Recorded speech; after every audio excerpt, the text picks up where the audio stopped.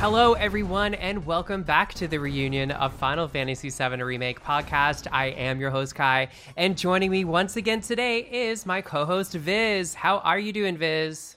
Hello, everyone. I'm still a bit exhausted from reading a very special book.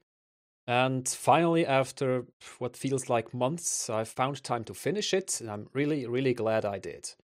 Which book? You'll know soon. That's awesome. So I guess it's a great time to announce right now. So we're super excited today because we do have an extra special guest here with us today. It's MJ Gallagher. Welcome.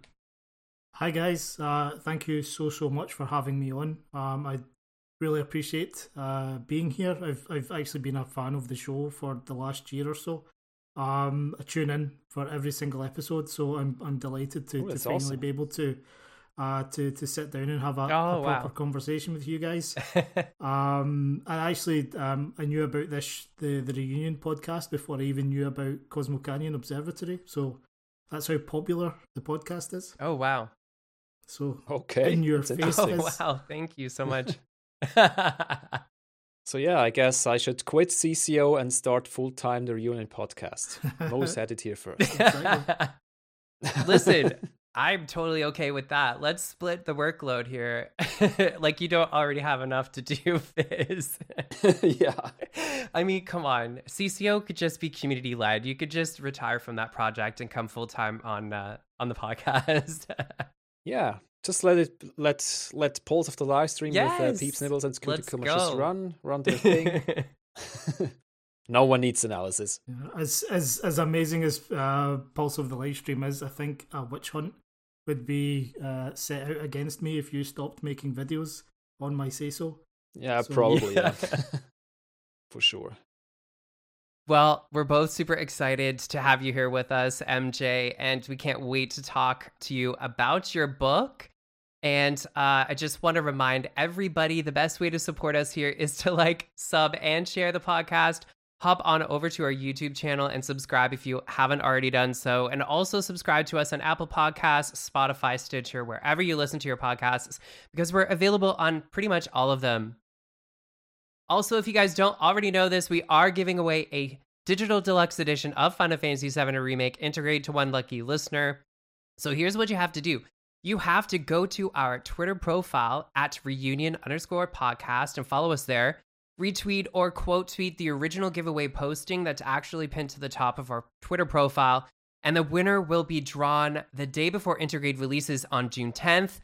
And I changed the announcement date because I realized that obviously it comes out on the 10th. So we should choose the winner the day before so it has time to download, obviously. And if people, decided to pre-order the game or whatever, they end up winning, they can cancel their pre-order. So also, I'm super excited to announce that we are also giving away a signed copy of MJ's book, Norse Myths That Inspired Final Fantasy VII.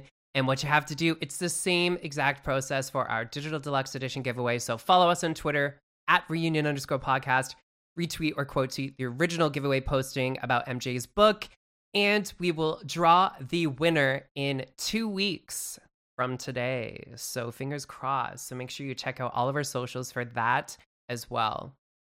All right, Viz, so what's been going on over at Cosmo Canyon Observatory? Quite a lot, actually. So, as you might know from last episode or from my YouTube channel, that Pulse of the Livestream is a new thing. And now, besides news and community news and other stuff, they also started doing a series called Assess Materia, which is basically a series of interviews. And the first interview that dropped around a week ago or so is the interview with yours truly, kind of for a kickoff and to get to know the strange purple alien a little bit better. But there are a lot more to come. So there are already a few in the pipeline. And the preview, which is for patrons only, should drop soon, I think. I need to check back about the schedule. But on our Patreon page, you'll get it at least 3 days early, the audio-only version, and then 3, 4, 5 days later or something like that, the full video version drops, which is a little bit edited, but the most fun is, of course, just what you hear. So just listen to the video is also fine. But Rima does a really good job of editing the video with a lot of humor. Yes. So please check that one out. And the next news segment is also on the horizon, if I'm not mistaken, in a few days, I hope. Maybe, I don't know. Because I'm keeping myself out of the loop, because as soon as I start integrating myself, I lose more time. So I try just to let them be and be a slight consultant, maybe. So that's that. But what is really important from my part is that I finally finished the script for the Gargantuan analysis on new elements which pertain to Cloud and Sephiroth, especially to Cloud's new memory glitches and visions of the future, all the new juicy Sephiroth appearances and what everything means. So it's really, really long, probably will turn out to be over 3 hours, the whole thing, so we'll split it up into maybe 7, 8 or so parts. Sleepy is sitting there looking at that and laughing. 8 parts for 3 hours. Yeah. Sleepy is just sitting listening to this with a cigar, laughing at you for splitting it up into 8 pieces. Yeah, I know.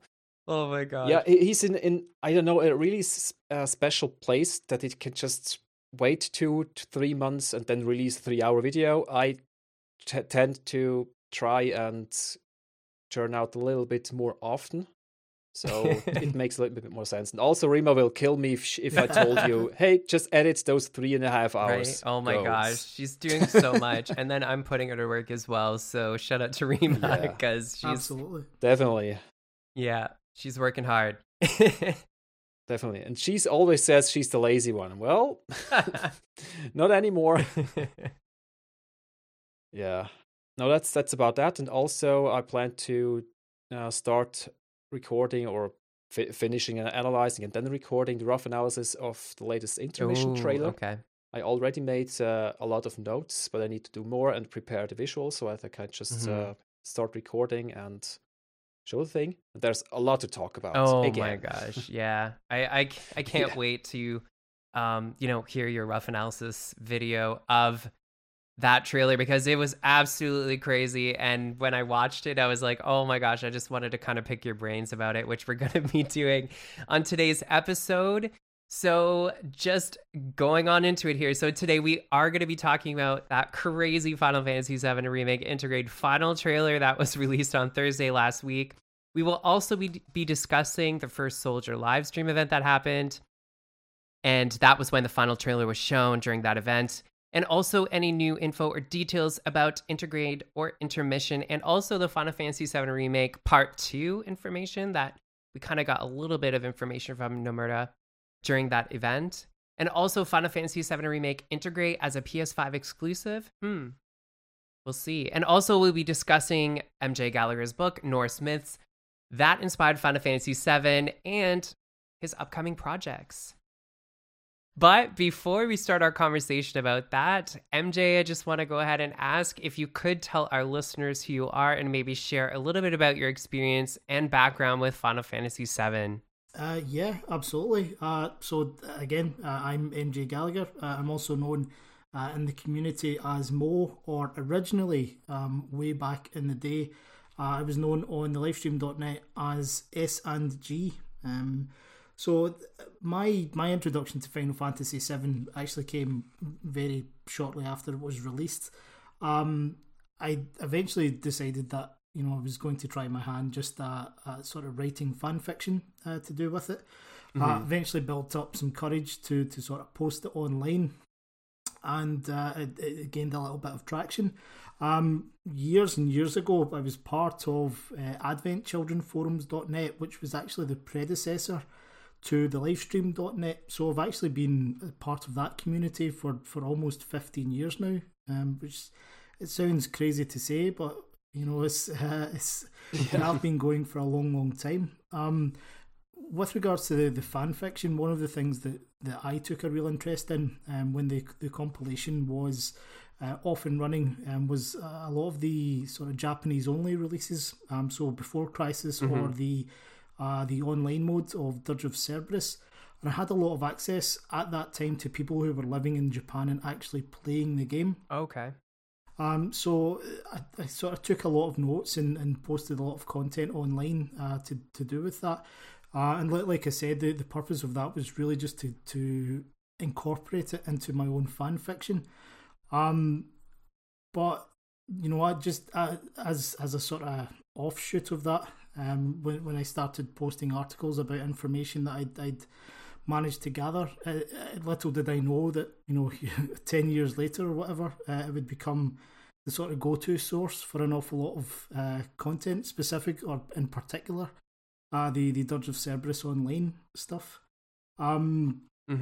So just as a sort of indirect result of my participation within the livestream.net, I eventually sort of published a couple of volumes of my Final Fantasy VII novelisation, and was invited to the first CooperCon in the UK, which was in London back in early 2017. One of the lead organisers, Alan Kenny, had also been an active member of the livestream.net for a number of years. And he and I were good friends, so he invited me down just to do some book signings, because the first volume in my novelisation was being given away as a sort of loot item to their VIP guests. Oh, right. Nice. So that was sort of where everything really started to take off for me. I met an awful lot of different members in the community, got to hang out with some of the actors or voice actors who'd at that time contributed to the sort of Final Fantasy 15 universe. So the very first event that I attended was alongside Ray Chase, who's the voice of Noctis, Right. John Campling, who's the face of King Regis, and Liam Mulvey, who's the face and voice of Libertas. And it was a massive success, both for me personally and for the Final Fantasy community. So we kept going. Another book of mine was given away the following year at the next London event, and it was sort of round about that time I ended up in a conversation with Alan and Alex Main, the sort of the CooperCon chief, about producing a novel that was going to be, for all intents and purposes, exclusive to CooperCon, and that's where the Nibelheim incident came from. So we started working on that, and I managed to rope in sort of community artist Crimson Sun and AJ Haitley, who's one of the owners of the sort of gaming merchandise company Game Tea Limited. And we put together the Nibelheim incident, and it was within that community it was massively successful, and it sort of over time started to filter out into the wider community.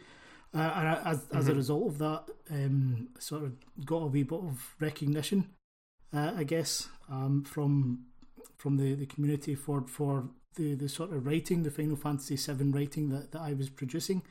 It was popular enough that CooperCon later commissioned an audiobook version of it, which again was read by Liam Mulvey. And as sort of time went on, I started thinking that, what can I do here?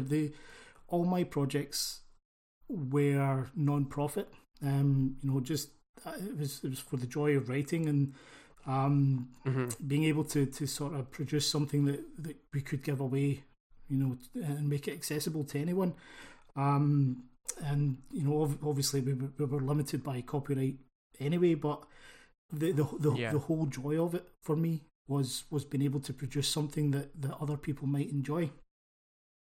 But as time went on, and I started a family, it was sort of more difficult to justify spending all that time writing books and not actually making anything from it. So I started to turn my attentions to something that I might be able to sort of get a little bit of income from. So maybe about 10 years ago, I'd worked as a travel writer in the cruise ship industry, based out of New Zealand. And it sort of gave me the confidence to think, do you know what, I'm actually just going to go for it. I'm going to try and get myself into a position where I can, write for a living or at least a partial income. And I thought, maybe about 18 months ago, I'd been spending a lot of time looking at mythology. I'm very interested in global mythology, and at the time, very interested specifically in Norse mythology.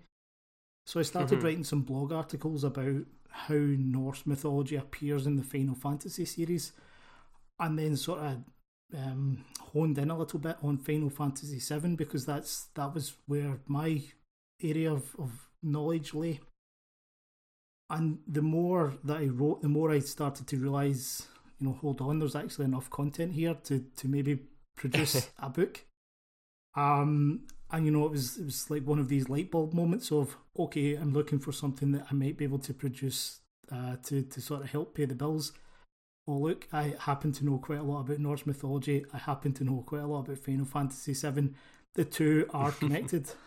So yeah, screw it. I'm just going to go for it. And the next thing we know, Norse myths that inspired Final Fantasy VII come into existence. So alongside that, I've never really stopped working with KupaCon. So one of my other recent ventures has been the Easter eggs series that I do with them, just a sort of chapter by chapter breakdown.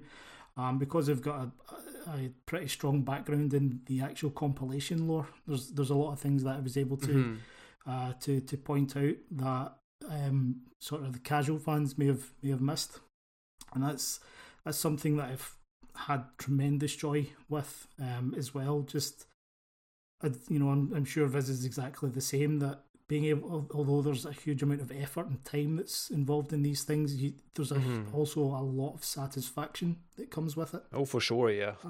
So yeah, that's basically the last year of my life has been getting the Norse myths that inspired Final Fantasy VII out into the world, and just working through my video series. So I'm very happy with the success of the book has been far beyond what I anticipated.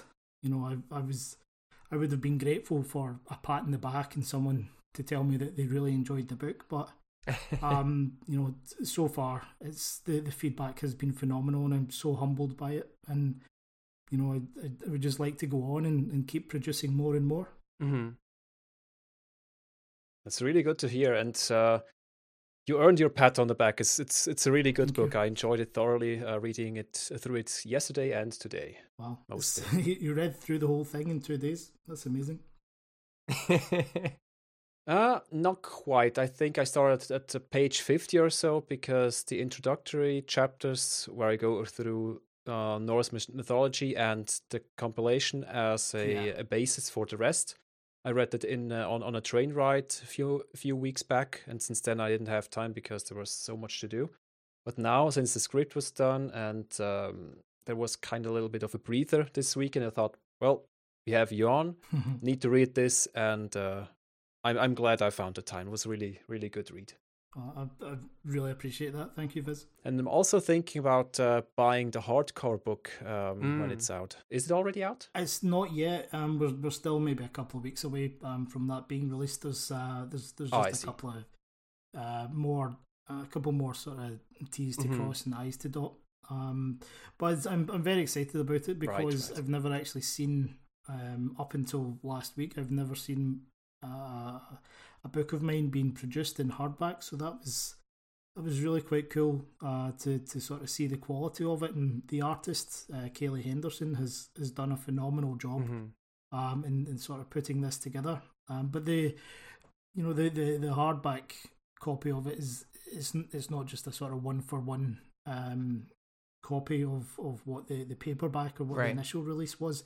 There's a good sort of extra 30 pages in there of just sort of behind the scenes content or extra ideas that just never made the final cut. And some of them, nice. Some of them I think are quite cool. Like talking about the connection between Aerith and the sort of CRSs of Viking myth culture, or there's a chapter which has never actually been made public anywhere before, that sort of talks about all the connections between Cloud and Thor, and there are actually quite a lot, but it's they're all sort of fun connections rather than anything sensible, which is why it never made the book itself. But yeah. For example, Cloud defeating the Zolam or the Midgard Stormer. That's one. And there's when they find, I think I did mention this in the book, that when they actually find the dead Zolam, there's that sort of flash of lightning in the background. Oh right, yeah, I remember that. Yeah, that's really cool detail. Kind of lightning is associated with Thor, who was the arch enemy of the Midgard or Midgard Storm, which is what the Zolam is based off. But there's other things as well, like the story of Thor having to dress up as a bride to get his hammer back. That's that's really fun. Ties really nicely into the cross-dressing series. But there are other bits and pieces that I won't go into right now, just so that I'm not spoiling it for anyone. But there's a lot of really cool fun comparisons. I actually had a lot of fun putting that one together. And there's various other bits and pieces as well. That's the ideas are there, and I think once you've read the book, you can see where the ideas have come from. But they're maybe too abstract to have had them in the main book. But it's so there's definitely more, or it makes the hardback book worth buying. And there's some early sketches and a couple of extra pieces of artwork in there as well. So it's more of a sort of collector's item, let's say. Very exciting. Definitely getting this. Thank you. Yeah. Yeah, and you also had I think an ultra limited edition version of the Nibelheim incident, right, as well. That was available, I think, during the KupoCon event afterwards, but it had sold out multiple times, like extremely fast. So I wasn't able to get a copy of that, unfortunately. That was really crazy, actually. I've like I sort of mentioned earlier, when we put together the Nibelheim incident, the agreement always was that the printed copies would be exclusive to KupoCon events. Oh right. And that was the case. One of the selling points for buying an upgraded or a VIP ticket was that sometimes it was the only way to get your hands on a copy of the book. And other times, I would be on site and we'd kind of put it together as part of a package because we could never sell it. But there was, I think just because the community became really quite enamoured by the project and it was a sort of limited edition item,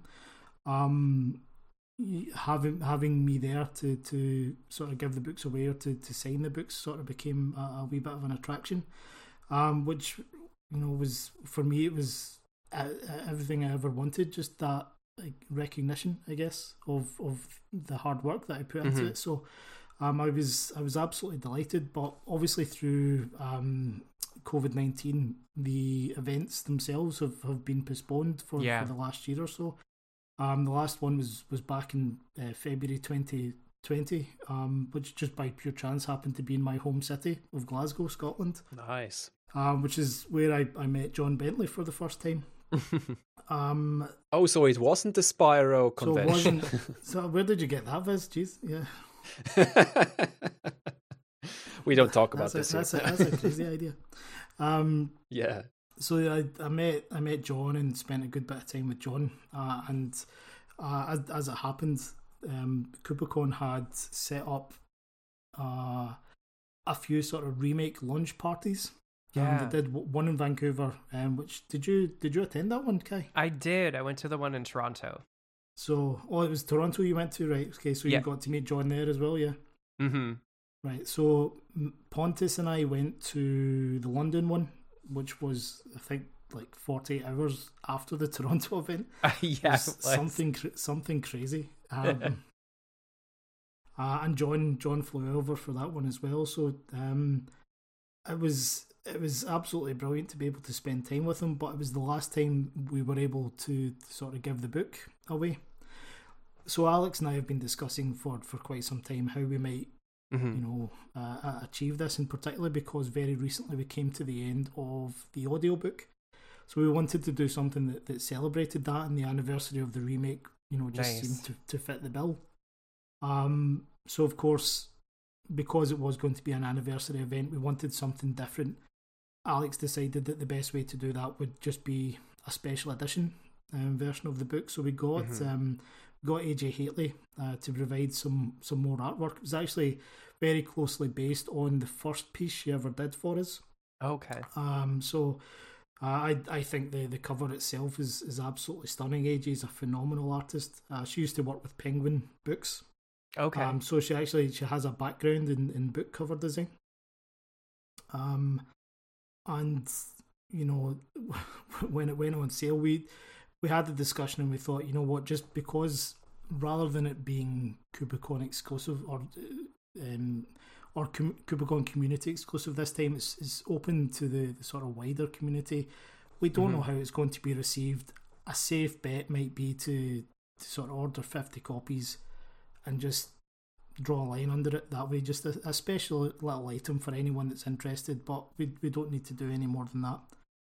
So of course when it went on sale, it was 2 seconds it was available for. So the first 50 went in 2 seconds, which was absolutely crazy. That's really crazy. Yeah. Like, I hadn't even typed up a tweet to put out to say, okay, now the book's on. Yeah. That was so fast. Oh boy. And the same thing when they released the second one. It was something like 10 minutes or whatever. It took for the next 50 to sell out, and they were like, right, okay, we're still in the middle of the stream. Let's just do it a third time. And that one took just over an hour to sell out. So I think by the time, like, Final Fan TV did the anniversary stream as well that I jumped on last minute, which Viz was part of. It was the first time that Viz and I ever got to speak to one another, Yes. sort of video or audio wise. So that was literally as the guys were getting ready to hit the button to go live. I joined in, and you know, I was in such a high. Yeah, if you watch the video back, I mean, I think there was a bit of rum in my glass as well. That might have contributed, but you should be able to see me sort of riding that high for the first part of the video. It was I was so thrilled that, you know, the people had shown that level of interest, and I don't think as an artist or as a creator you can really ask for anything more than that. So I'm enormously grateful to anyone that did pick it up, because it's not, you know, at the end of the day, it's just a bit of fan fiction, you know. Yeah. There's no getting away from that. Still, there are a lot of fans. So I'm enormously grateful, as I say. Yeah, it was quite the experience. Oh, I bet it was. Yeah. That now this explains why you were so chatty and funny in the first half hour or so. It was really good. I'm not usually funny. Sorry about that. Yeah, right. Well, thank you so much for going into detail, sharing your background about how you got started, you know, as an author. And I know Viz and I were both super appreciative that, you know, you are here with us today, and that you know, took the time away to be here to talk about your history, you know, about with Final Fantasy VII, and also, like I said, your history getting started with, I guess, fan fiction. I think that's so interesting. And, you know, just to look at where you've come from as well, you know, being part of the livestream.net and your background with Joseph Service Online and getting involved with GupoCon, and just, you know, the path that you've taken to get to where you are now here today is absolutely incredible. And, you know, over time, you've kind of become this beacon in the community, you know, and now also with your YouTube content as well. You know, it's great content. It's amazing. On top of the fact that, you know, your books are incredible as well. And I know that for me, I'm just so appreciative that, you know, you are here with us, and I'm super excited to talk to you today about, you know, Final Fantasy VII and Final Fantasy VII Remake. Thank you so much. That's extremely touching. I'm so glad that we're not actually on video. You'd probably see the tears in my eyes right now. Oh, yeah, audio is a little bit easier to edit. So for this foreseeable future, we're going to be staying audio, because we talked about this multiple times. It's just so much extra editing, and, you know, I just don't have the time to be able to do all of that. And absolutely, yeah, it's a lot. Yeah. And this is a passion project for me. So it's just, like I'm doing this, I'm like when you, like you said, you started out writing fan fiction and everything you're doing, it's just, you're doing it as a pastime, right? Because you're passionate about the franchise, you're passionate about Final Fantasy, and you're just kind of doing it on your own time, which is essentially what I'm doing as well, and Viz as well, because we both have our jobs and we're both, have our day jobs.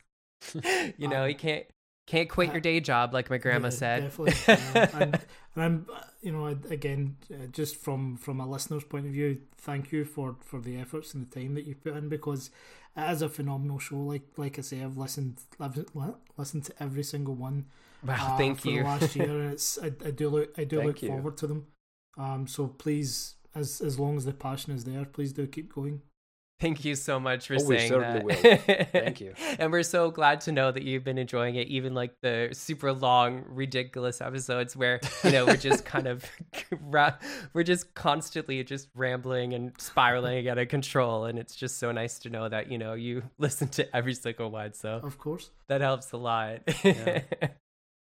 By the way, speaking of every single one, I for now also looked or watched every single one of your breakdowns of the individual remake chapters, and they're really, really good. Mm-hmm. Yeah, I learned also a lot of new details, mostly connections to compilation lore I forgot or just didn't think of, because I played through all the compilation I could. Also watched or played through the RPG Maker version of Before Crisis, which probably isn't the most ideal one, but still, in comparison to your knowledge, I'm just like a little newcomer, kind of. I'm just ready to be schooled. I'm just ready to be like taken to school. Come on.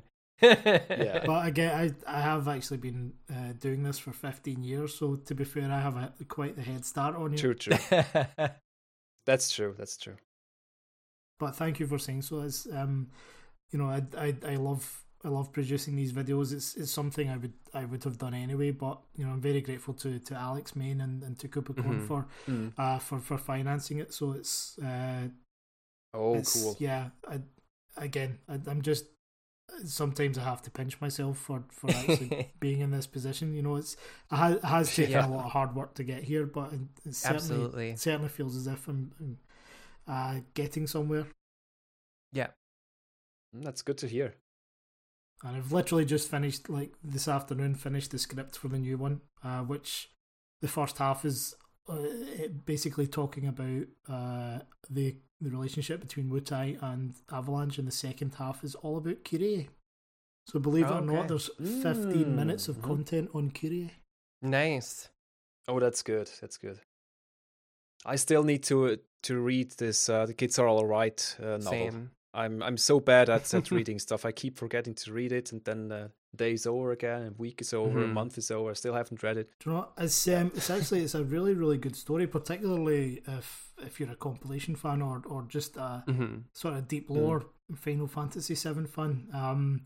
I actually personally preferred it to On the Way to a Smile. I thought it was just a far more enjoyable story. Though the only caveat to that is Nojima's writing style is quite difficult to get used to, so it does take maybe 20 pages or so to it's very slow start. It doesn't like stop to give you any real detail about what's going on. It's just here's a couple of sentences, and now we're somewhere totally different. Here's another couple of sentences. I see. The pacing of it's really quite unique, I think. So be aware of that, but I would certainly recommend it as a good story. Oh, for sure. I'll try to pick it up as soon as I remember and can. Yeah. Also, one of the weird side effects of it is towards the end of the book, I don't want to spoil too much about it, but it actually gives you a much deeper appreciation of Advent Children and how certain characters appear in Advent Children or why they're there. It's definitely worthwhile. Yeah, I've heard a few details, yeah. I know a few points here and there, but not really the great picture and details of this book. So buy it. Buy it now. Yep. All right, guys. So we are going to start here to talk about the Final Fantasy VII Remake Intergrade final trailer that we got.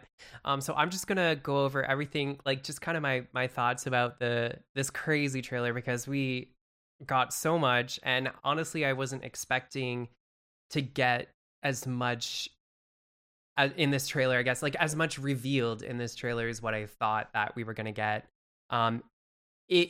Like, I didn't think we were actually even going to get like a trailer like this. I didn't know what we were going to get, but I just wasn't expecting something like this. But obviously, you know, I don't know, Square Enix kind of likes to spoil things in their trailers. I feel that's like a pattern that they've been on for a little bit of time now. So anyway, so I'll just quickly go through what I saw. So we saw so many new things. So the first that we got was a little bit of footage of Vice in the VR sim, and it looks like he's attacking Cloud, Tifa, and Aerith inside the VR sim. So I'm not sure if this is VR mission confirmed, I guess we can say. Yeah. I think we knew it was coming from the initial trailer, that just because of the digital sort of flickering in the background. But I guess now it's shown that yes, it's almost certainly going to be, you know, the sort of chapter 17 hard mode, and you know, even the few seconds that we got of him, he looks incredible. Yeah, he does. He looks badass. Yeah, and he does crazy really high damage. Like, because you can see the damage numbers, right? Like after 6K, 6.5K or something. And I'm like, oh my gosh, I'm just gonna get schooled. I'm gonna have to practice because I'm just not gonna be able to beat him. I know it's gonna take me so long. But I'm up to the challenge. It's okay. You know, I've played those Soulsborne games and I'm just in preparation for this very moment. Yeah. I think we're all just going to have to just watch Baby Seal do it. Yeah, probably, yeah. And learn from him. Yeah, I'll just have to watch those, just like for strategies and builds, you know what I mean? Yeah, so, it's only a matter of time before Baby Seal has a video out about how to beat Vice with a baseball bat. Yeah. Shout out to Baby Seal. In 1 minute or something. Yeah. Oh my gosh. And then also we got, I think, some new Sephiroth dialogue. I don't know if there was this, I read this online somewhere. I think it was on Twitter. Is this a new line? Cloud, lend me your strength. Let us defy Destiny's. No, this is the line from the Edge of That's Creation. what I thought. Just taken into this. But somebody this, did say that there was some new dialogue that they heard in the trailer. So I don't know if that was added just for the trailer or if it's actually going to be in Intergrade or not. But anyway, maybe it's just a rumor. It definitely raises the question of whether or not we are going to see any new cutscenes or hear any new dialogue that's been re-recorded. It's certainly, I think I'm with you that I didn't recognise the line straight away, but it definitely got me thinking, you know, there's absolutely every chance that they're going to start throwing in little, you know, there's something in particular, I won't go into what it is just now, but in chapter 14 there is a suspicious lack of dialogue from some of the NPCs. Okay. And I personally would like to see in some of those segments of the game, it's very possible that it was just to do with limitations on development time or whatnot, that they were never included. Maybe, yeah. So I would maybe like to see some of that fleshed out a bit. And if they don't do it, it sort of confirms a little theory that I have about... Okay. Basically, in chapter 14, when you leave Aerith's house, and for the entirety of chapter 14, no matter how many side quests you do or whatever, every time you return to the Leaf House, nobody speaks to you. Have you noticed that? Yeah. That's interesting. Like don't remember that. I mean, not one single teacher or kid has any lines of dialogue. Wow. I think I remember that happening, but I didn't notice it as much as until you just said that. So that seems a bit suspicious based on who or what may be in the second floor at that time. Oh, yeah, that's true. Interesting. I wonder if that was just a limitation or if that's actually deliberate. Oh, okay. So maybe Intergrade will answer that one for us. Yeah, let's see how it goes. Yeah. It'll be interesting to see if they do go back to put more dialogue in certain areas, or recording extra lines to put in to change it Mhm. up. I'm not sure, just to give maybe more information in the scenes even. But I guess we don't have that much longer to see. But I don't know where. I think it was just a rumor about the extra Sephiroth dialogue, but I saw it on Twitter. I don't know who posted it, but it did sound like it was new. I couldn't remember hearing it in the game. So I could also see this line being spoken in his first long dialogue with Cloud in Sector 8. I think he also says something, lend new right, strength. But I'm not 100% sure because I'm bad at remembering same. exact Yeah, lines. I think that Let Us Defy Destiny together is right at the end of the game. It's definitely chapter 18. Right. Yes, definitely. Yeah. But just very quickly, I think this would be a good opportunity to include new NPC lines that would assist in tying the intermission story into the game. Oh, Oh, So, yeah. you know, for having NPCs in the main story referencing events in intermission, That would be good. Cool, really cool. Yeah. that would make sense. Yeah. Also, ex-soldier on the livestream.net created and published a really good article about how he believes that many things have been cut, especially from chapter 16 and 17, or that they didn't have the time for many things and just made it look like this was meant to be, especially considering that the NPCs in chapter 16 had so many lines, like actual duplicate lines from chapter 14, from Slum Citizens. Yeah. The same ones in Shinra HQ Okay. walk past have the same lines. Hmm.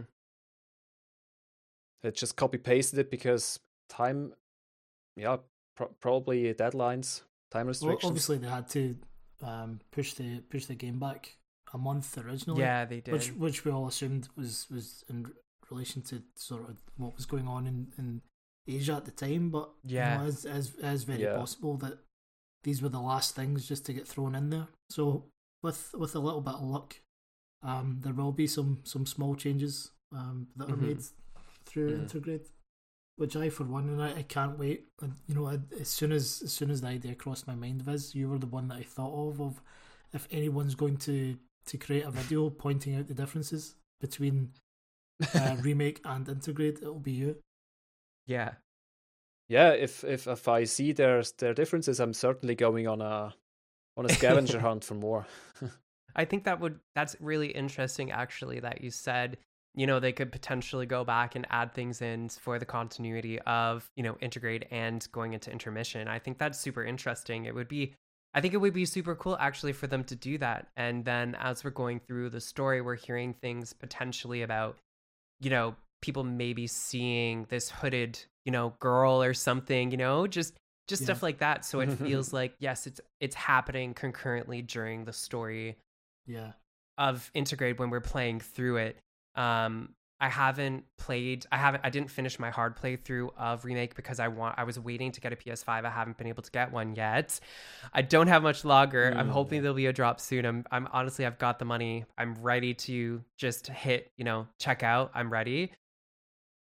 And I just can't wait for this to come out. And when I go back to play it again, I'm going to have kind of like, I'll be more, attuned to looking for that kind of thing now that we've, you know, talked about it, and I'm gonna replay it beginning to end. And I think I hope they do that, because I think it would add another element to it of just, you know, being genuine and the continuity there. And I think that's a great opportunity for them to do that. Absolutely.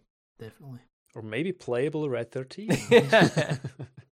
Probably not. We've talked about this before, but I just find it so for me, it's a little strange that we're actually going to get to play as Yuffie before Red 13, because we didn't get to play as her until after. So for me, I think it's strange because it's not going to feel like, I mean, this game didn't feel like playing the original anyway, because it's not the original, but you know what I mean? When you're playing it and the events do happen quite in the same order as what they do in the original at the beginning of the game, and then things kind of diverge later and there's added things make it like different, right? But I think that it's kind of crazy that we're going to be able to play as Yuffie. It does make sense in the aspect of like what they're trying to do with the story of intermission and and this mission is happening concurrently, like with the remake story. I think that's cool, but I just feel like, I don't know, I just feel like it's crazy that we're gonna play as Yuffie before we get to play as Nanaki. I just feel like it's a little strange, but I'm excited. I don't really care. I just feel like it's different, you know? It's not gonna feel the same. Yeah, I can see what you mean. But I just totally off at a tangent. I still love that little story about the battle mechanics developer and the materia in Nanaki's collar. Oh yeah, it's so funny. they had to keep it in. So, you know, you've just got that bit of lore or the kind of little story issue of why the hell does that beast have materia in a cell? Yeah, it's just. But this is the whole in a hairpin makes no sense. Story yeah, exactly. It's really funny. But... All right, so moving on to the next thing here in the trailer. So there's something that's called Wutai's famous Dachau beans that I don't know what they are or what they do. They kind of look a little bit like coffee beans, but they're larger. I don't know. Anyway, so Yuffie hands them to Poke and Billy Bob, and it looks like GJ is there as well in the trailer. So she kind of hands it to them, and I don't know if they eat them. I don't know what they do. I feel like we could do a separate episode just talking about these beans and what they do. Yeah. So I don't know if you guys want to tell me what you think they do, if anything, or what their purpose I think Wutai are pulling a fast one here, and they're actually tracking devices. Oh, okay. Hot take. Interesting. And that's how Yuffie knows they all die in the Sector 7 collapse, because the signal goes out. Yeah. Wow. That's actually a really cool idea. I've actually just thought of that there and then. That was far too morbid, so I'm sorry about that. That's fine. That's interesting, actually. I could see them doing that. Absolutely. I'm not sure what they are myself. Maybe she's trying to poison them all or something. But why would she do that? That doesn't make any sense. Maybe there's something. Make him high. Yeah. Maybe there's something inside that just makes them I wonder like drowsy if it's or like, something. you know, in Lord of the Rings, the elfin bread, lambus bread. You know, you take a little bite of it, but it totally fills you. I wonder if it's maybe like a military thing for Wutai. Yeah, it also reminded me of those magic beans in Dragon Ball Z or Dragon Ball itself. Okay. I think it's before that too. Yeah, because you eat one bean and then you're like full health and filled up and you feel great again. But if you eat two or more or something that you feel like stuffed for hours and it's no good. Interesting. Maybe it's a consumable that she just has that you can eat that does that, like during the gameplay. Yeah. Maybe it's just a way for them to kind of integrate it into the story, I guess. So it shows her kind of like giving them out. And then when you're in battle, it's just a consumable. She can eat it so you know what it is. But anyway, I don't know. And maybe if it's giving you full health, and maybe that's why they survive Blade Fall still, but Yuffie doesn't know that. It's basically an elixir that. Yeah, basically, yeah. That's super interesting, guys. Wow. Well, I guess we'll find out not too much longer. So this game's coming out in a month. So, but yeah, I remember watching it and I'm like, I wonder, it's like they took time to show us that, you know, they focused on it. Yeah. There has to be some kind of importance to it. I just don't think it's kind of like a throwaway thing. Definitely. So, surely they would not have called them the Chow Beans if it was a throwaway thing as well, you know? Like, this is such a specific reference. Yeah. Maybe it's also on the level of the Cosmo Canyon drink that Tifa makes Cloud. Yeah. This is also pretty much in focus. Yeah. Or it's also meant to kind of like a welcoming gift. Oh, okay. To warm them up to her or something. I don't know. Maybe it's like a lucky charm. It's not even that they have to eat it. Maybe it's some or that kind of like maybe it's like a customary thing that when it's like you meet somebody new, like somebody that's not from Wutai, maybe it's customary to give them this, and it's kind of like a special token of friendship or something. Like, I don't know. I'm just kind of grasping at straws here, whatever. But I'm just thinking maybe it's not even that they eat it, because it doesn't show them eat it. It kind of cuts away, so it looks like they're looking at it in their hand. So I don't know. It could be just kind of like some kind of a memento or something like that. Yeah, do you know what? I hadn't even crossed my mind. I hadn't paid much attention to it.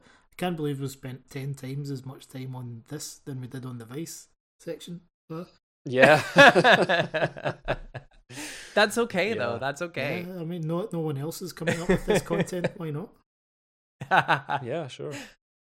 But I think they already came out and said that Vice is not going to be in the story, right, of Intermission. So I feel like he won't be the boss, the final boss, right? That's for So sure. maybe they see him underground or encounter him, but then they don't fight him. But he is a VR sim mission. But I haven't seen anything to kind of show that, to give me the assumption that he's going to be like a big part of the story. You know what I mean? Because from what they've shown, they haven't shown anything other than what looks like Vice as a VR sim. So, but again, we're assuming that the whole reason that he's in VR is the connection to do with his SND abilities, which means that anywhere in the Shinra facility, if there's a monitor somewhere, there's no reason that he wouldn't be able to broadcast himself onto the monitor.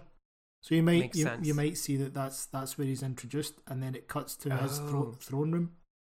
So that he would appear in a cutscene. In particular, we've had this conversation before that Nero was quite far down the list of the possible Spheats that would actually show up. So the only one that was lower down was Rosso. Right. So if Nero's there's no reason, technically speaking, that all 5 of them could show up. Yeah. In which case, I'm actually hoping for that. And I think, going back to the conversation you guys had at the weekend with Baby Seal and Sleep Easy and Sector 6 Gaming, I agree with the idea that as much as Square Enix have shown quite a lot of footage and they have spoiled some things, there's no way that they've shown everything, which means that whatever the twist is, it's even bigger than that. Yeah. Yeah, for sure. So and there are very few things that it could be. Kate Seth's one of them, Genesis is one of them, all 5 Spheats is one of them.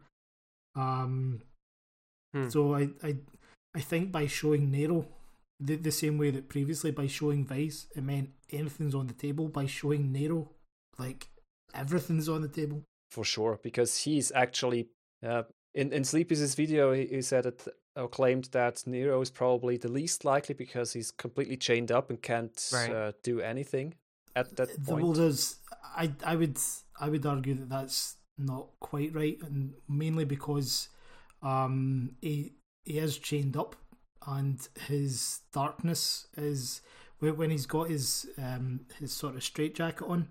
The point of the straitjacket is it contains his darkness, but if you remove the straitjacket or he manages to get his arms out, he can create a portal for himself using the darkness, which is how he manages to appear in the trailer here. Rosso, on the other hand, is very closely watched because she's crazy. Like she can't distinguish from friend or foe. She just kills everyone. Which creates a problem for those people that are watching her on Deep Ground. There's also a line about back in the original Dirge of Cerberus where Rosso says, this is the first time I've actually seen the sky, which suggests that she's never actually left Deep Ground. I'm pretty sure where this is, where Nero and Scarlet have appeared, is not actually Deep Ground. I think it's just one of the basement levels contained within the central pillar. Okay. So Scarlet for sure, yeah. Nero, not 100% sure yet, but Nero appears definitely after Scarlet, so he's deeper down, I presume. It's very possible that they have actually gone into Deep Ground, but my personal theory on this one is that they don't go to Deep Ground. It's Deep Ground comes to them. Or that, yeah, sure. It's also possible. Although the dome they're in front of at the end of the first and that's the beginning of the second trailer kind of does look like the dome in Mako Reactor number 0, where Vincent enters to then descend eventually descend to Vice. It's definitely possible, but it could also just be a dome. So for sure, of course. At the moment, I think everything's on the table. But I think that's true. definitely the Scarlet Scarlet one is that the actual location is given in chapter 16 of Remake. Yeah. So it's B13. B13. So, yeah, I would be very surprised. And the Turks are at B3, which suggests that B13 is not actually in or kind of subterranean levels Probably yet. So not, no. that's my take, and I interpret this as Nero showing up in the materia facility, because what Yuffie's after is the materia. So it wouldn't make any. In my opinion, it wouldn't make any sense for her to go to the materia facility and then go even further down into Deep Ground. I think it would make more sense that Deep Ground came and acted as basically a security guard for Scarlet's facility, and somehow Nero appears there, which would also explain why perhaps some of the other Spheats are not there, if that's the case, if it turns out that the Spheats aren't there. But again, everything's on the table just now, so it's really, really hard to predict such details. Yeah. That's true. That's what I was going to say. Now that they've shown Nero, and like everything they showed, it just seems that anything is on the table right now, and there are things that they aren't showing us on purpose, and I totally agree with you. They did show a lot of people online. It was kind of I feel like it was a little divisive, I guess, because people were like, they felt like it was really spoilery, the trailer, so they didn't really want to watch it because they showed a lot of stuff. But I believe that there's a lot more that they haven't shown, and I'm okay with it. Like, I watched it multiple times. But yeah, I just think that, like you said, it could be that, this isn't Deep Ground, they haven't reached it. And it kind of looks like Nero's broken out, and I don't know what is up with that, but maybe he's out and the rest of them are still locked up, like. Yeah, well, he's the only one that would be able to travel out of Deep Ground without passing through a gateway. Yeah. That's what it looks like to me anyway, that he's broken out and he's on the loose. That's what it looked like to me. And they can't contain him. And then somehow encounters the party, or he's out there looking for them even, And then there's a boss battle. Like, what do you guys think? Do you think we're going to get a boss battle for each member of the Spheats? Or like, what do you... That would be insane. That would be insane, that would be... yeah. I think...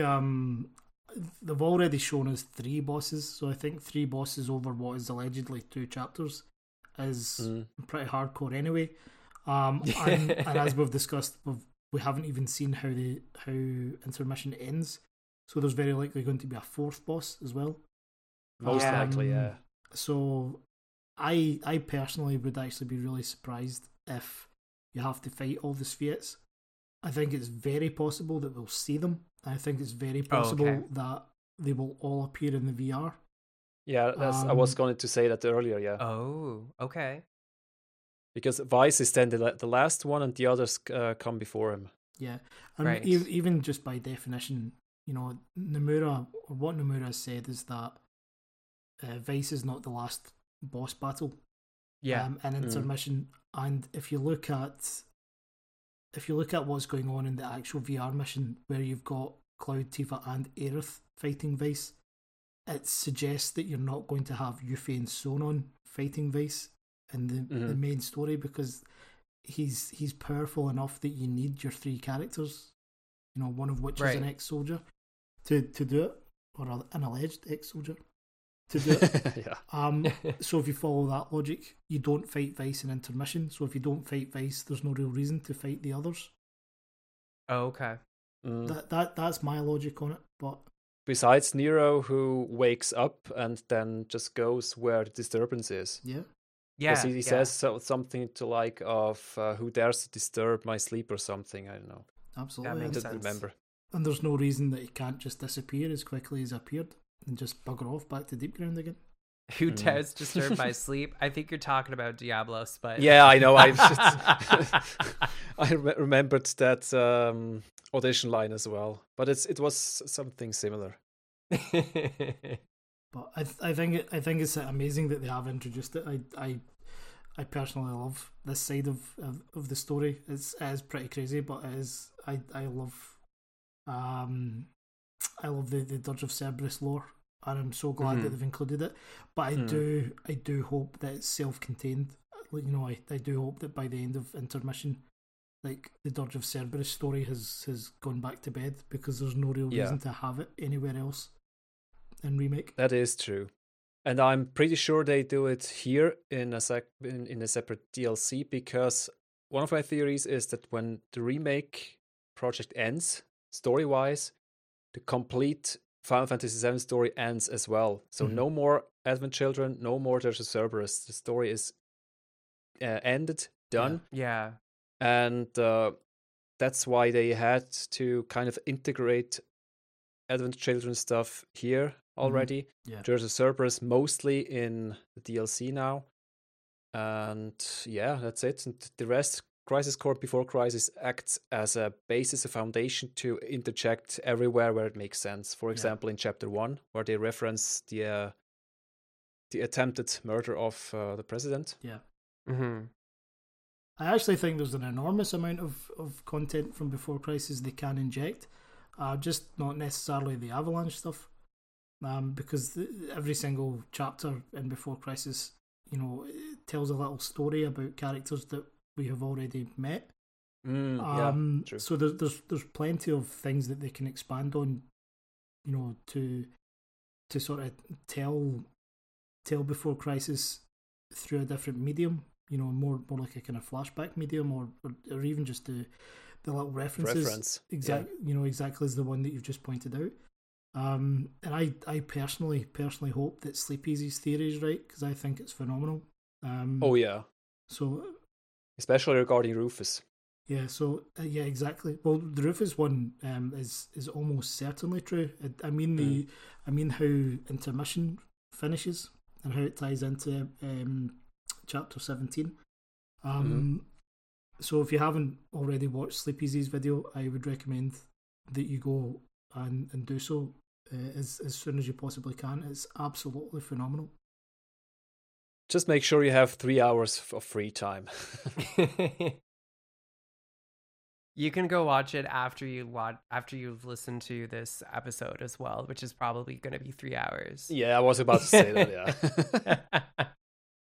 But yeah, no, I agree with you, MJ. I think that also we had Baby Seal on our last episode, and we discussed this as well, how this is probably going to be contained within intermission, because like there's not enough time that is going to be allotted to be given to all of these characters to be able to have all of these story arcs like happening at concurrently, you know, like at the same time, and for all of them to be, you know, like to have a payoff in the end. I think that you're right. I think that this is contained within intermission, and then essentially later in the subsequent parts we might get references to events that happened during this mission, to kind of like call back to the specific time. Also, we're getting Ever Crisis, which obviously we're going to have Dirge of Cerberus story retold in that game, redone. We don't know what the combat's going to look like. We don't know like we don't know what it is. We just know it's going to be on mobile for the time being. And I think that it's important for them to kind of introduce these characters now, because I think they do have something to add to the story of remake. That obviously, yes, it's the same story, but they're going with a different direction. So if people go from playing, you know, Intergrade and Intermission to playing Ever Crisis, they're going to know these characters already, because they would have been introduced to them in Intermission. Yeah. And I'm talking about people who probably didn't play the compilation games, or people who are new to Final Fantasy VII as a series even, because, you know, if you haven't played Dirge of Cerberus and these, or even just 7, your first Final Fantasy is Final Fantasy VII Remake, you're not going to really know who these characters are, but at least you have Ever Crisis coming out, which will allow for the opportunity for these people to, you know, get even more story and lore behind these characters. And they're easily identifiable, and they would have been presented them in intermission. So I think it's smart. I think it's smart, and I think that you're right. I think that it's going to be contained within intermission, and we might get, like I said, some kind of callback later in the story, whether it's NPCs talking about them, other characters. I don't know, Yuffie potentially saying something about it. I don't think that these characters are going to show up and be given these huge story arcs like later in the remake series. Yeah. I don't think we're going to see that. I don't think there's enough time. Yeah, there's already enough. There's already enough here in for the base story to be retold and expanded upon. So, Yeah, I agree with that. All right, so our next thing here in the trailer that was revealed was a Fort Condor minigame confirmed. So, we kind of deliberated on our last episode with Baby Seal about, what is this? Could it be a minigame? Could it be, that it was just kind of like this underground board game? And because they did explicitly say in the description, I think for Poke, that it was like this underground, it's becoming more popular in the underground parts of Avalanche, I guess, and Midgar. Yeah, in the Undercity of Midgar, yeah. Yeah. So I was so excited for this. I thought it looked really good and really cool. Obviously there was an outcry online because everybody was like, oh, they're just replacing Fort Condor in the story and whatever. And we don't know that right now. But what we do know is that we're getting this minigame, and I think it's an improvement. I liked the original, but I feel like it looks like they really went there with, like fleshing it out more, and just it looks cool. I think it looks refreshed. I think it looks amazing. I'm actually really excited to, get to experience this and play this minigame. Whether it has something to do with the story or not is to be seen. I hope it does, because I hope they take the opportunity now to introduce Fort Condor, and eventually I think it's still going to be a plot point. I think we're still going to go there, but it might be that events play out, but we don't, like, when we get there, we don't control the units. We don't play the minigame when we get to Fort Condor because we've already played it. Yeah. So I feel like there might be like a cutscene that happens that's applicable to, the story, and while we're there or something. I don't know if it's going to be removed or not. I hope not. I think it has value to the story. If there is a part of the story that is removed, like Baby Seal had said, I agree, this would be the one to cut. But there are people who did really love this location, and I hope it stays. It's a really interesting location as well. So. Yeah. I would be extremely surprised if they cut it.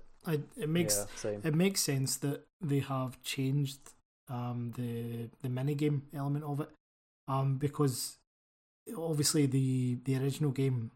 Well, first of all, when you pass Fort Condor, it's actually optional the first time around. Mm-hmm. So I wonder if it's actually going to be optional here as well in remake. Second of all, the actual minigame doesn't make any sense from when you sort of introduce the realism that the remake has. Yeah.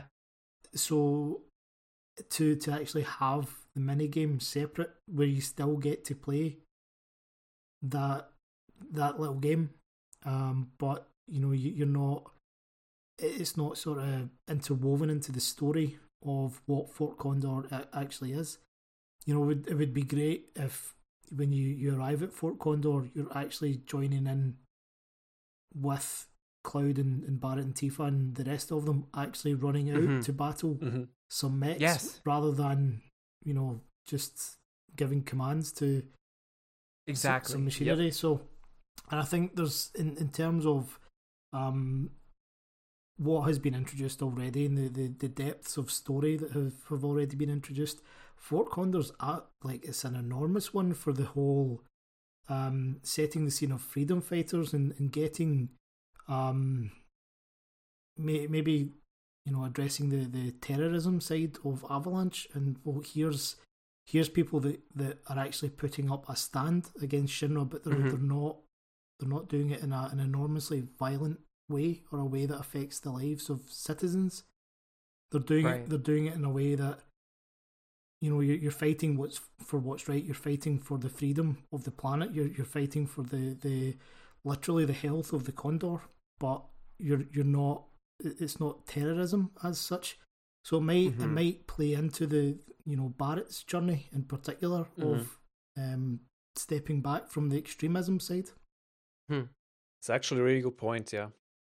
Also, another thought I had, I think I mentioned this on Saturday's stream with Baby Seal and the rest, that I can see Yuffie joining the group there, not just in some random tree, forest area or something, but actually be part, that's the Fort Condor part, is her introduction in part 2.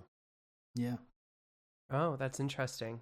There's also a very good chance that she'll join in Calm as well, because the original story, the sort of the very very early version, actually had you were able to find the way that it was planned was that you would find bounty, wanted posters, wanted posters, and whatever the wanted posters would give you, like what rank she was at, like her HP or all that sort of stuff.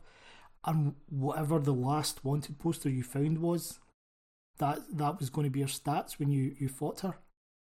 So I remember that. Yeah, and in the very early version of the game, like the first time that you would encounter Yuffie would actually be after Calm. So they might go down that route, particularly if she's already been introduced in Intermission.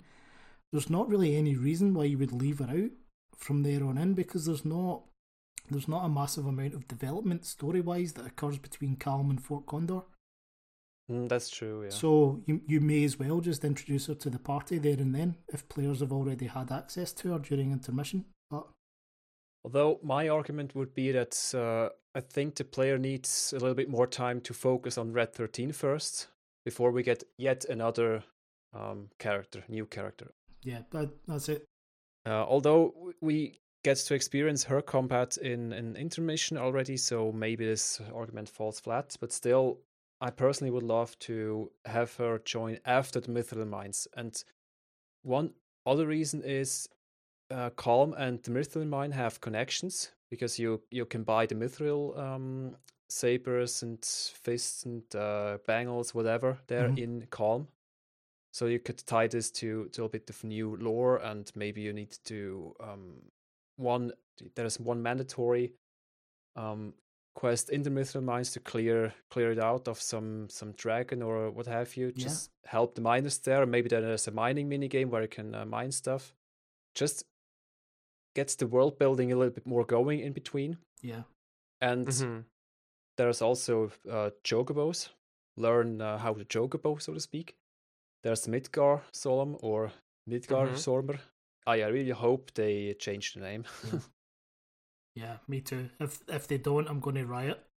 Yeah. No, I think there's enough they could do and expand upon before we get Yuffie in or around Fort Condor. Yeah. But I wouldn't be mad if they let her join earlier. So that's not my issue. Yeah, I think you're right that to be able to give the party a bit more time to get to know each other with Nanaki before throwing Yuffie into the mix. I think you're right. But who knows? Yeah. Again, everything's on the table. Yeah, exactly. Genesis and Calm, all that stuff. Yeah. Or Elfie. Yeah. Just a random NPC. Nobody knows except the hardcore fans. Yeah. I really hope that by the time you reach Cosmo Canyon, that's where Elfie and Verdo are. But... Or maybe is it known where they are hiding out? No. I don't remember. No, they're on the move, quite a lot. Yeah, it's confidential. Yeah. I think only Rufus, Scarlet, Song, of course, know. Scarlet doesn't know. I think it's only Rufus. I think I read somewhere that she also knows that they're still alive. Not where they are, maybe, but that they're still alive. Scarlet was not. Maybe I'm misinformed. Yes, Scarlet was trying to kill him. So. I see. Okay. So she, they're specifically hiding it from Scarlet. Okay. Oh, maybe that's why I mixed it up. I read something and maybe was too tired to commit it correctly to memory, and now I'm making a fool out of myself. I really need to watch Before Crisis again, like the YouTube videos with the English translation. That's it. Back to school, Viz.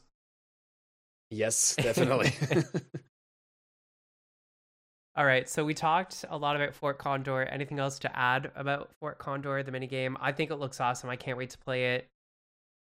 And I did kind of go into a little bit more detail. It looks like you could see elite shock troopers, sweeper, armored shock trooper on the map, and then it looks like there's ATB bars. Kind of shows that there's different types of, I guess, like units. So we've got like a ranged unit or a tank, like defense unit, melee unit, or something like that. I don't know if that's what you got from it, Viz. So from I don't have the screen right now in front of me, but from what I remember is you have the same 3 types. Like it's the same rock paper scissors principle as in the original. Right. You have the defenders, the attackers, and the ranged ones. And in the middle, in the UI, you see the circle of those 3, like which is good against which. So you know about the weakness and strengths. But what's new is, like you mentioned, the ATB bar. Seems like both sides have 8 ATB units, which slowly fill, and each unit you can summon to the field has a certain number, like 2 or 5, which probably needs to have 5 ATB bars to summon this unit instead of buying it with Gil. Oh, okay. And what's completely new is additional spells. Like you have this cursor, this square cursor you can freely move around. And then you can also cast one of those magic spells at this location your cursor is. And then in the trailer, it casts, I think, poison on the enemy. On a sledge worm. Okay. So you can, was it regen, poison, barrier, and there was a fourth icon. Probably something like repair or heal, but it wasn't in the list that popped up. It was like a heart with a plus sign on exactly. it. Yeah. I put healing. I wasn't sure what that was, but yeah, it's probably healing and repair. Like restore, yeah. And what else was there? All right. There are actually 3 tower units you must defend. A central condor and 2 little ones on the side.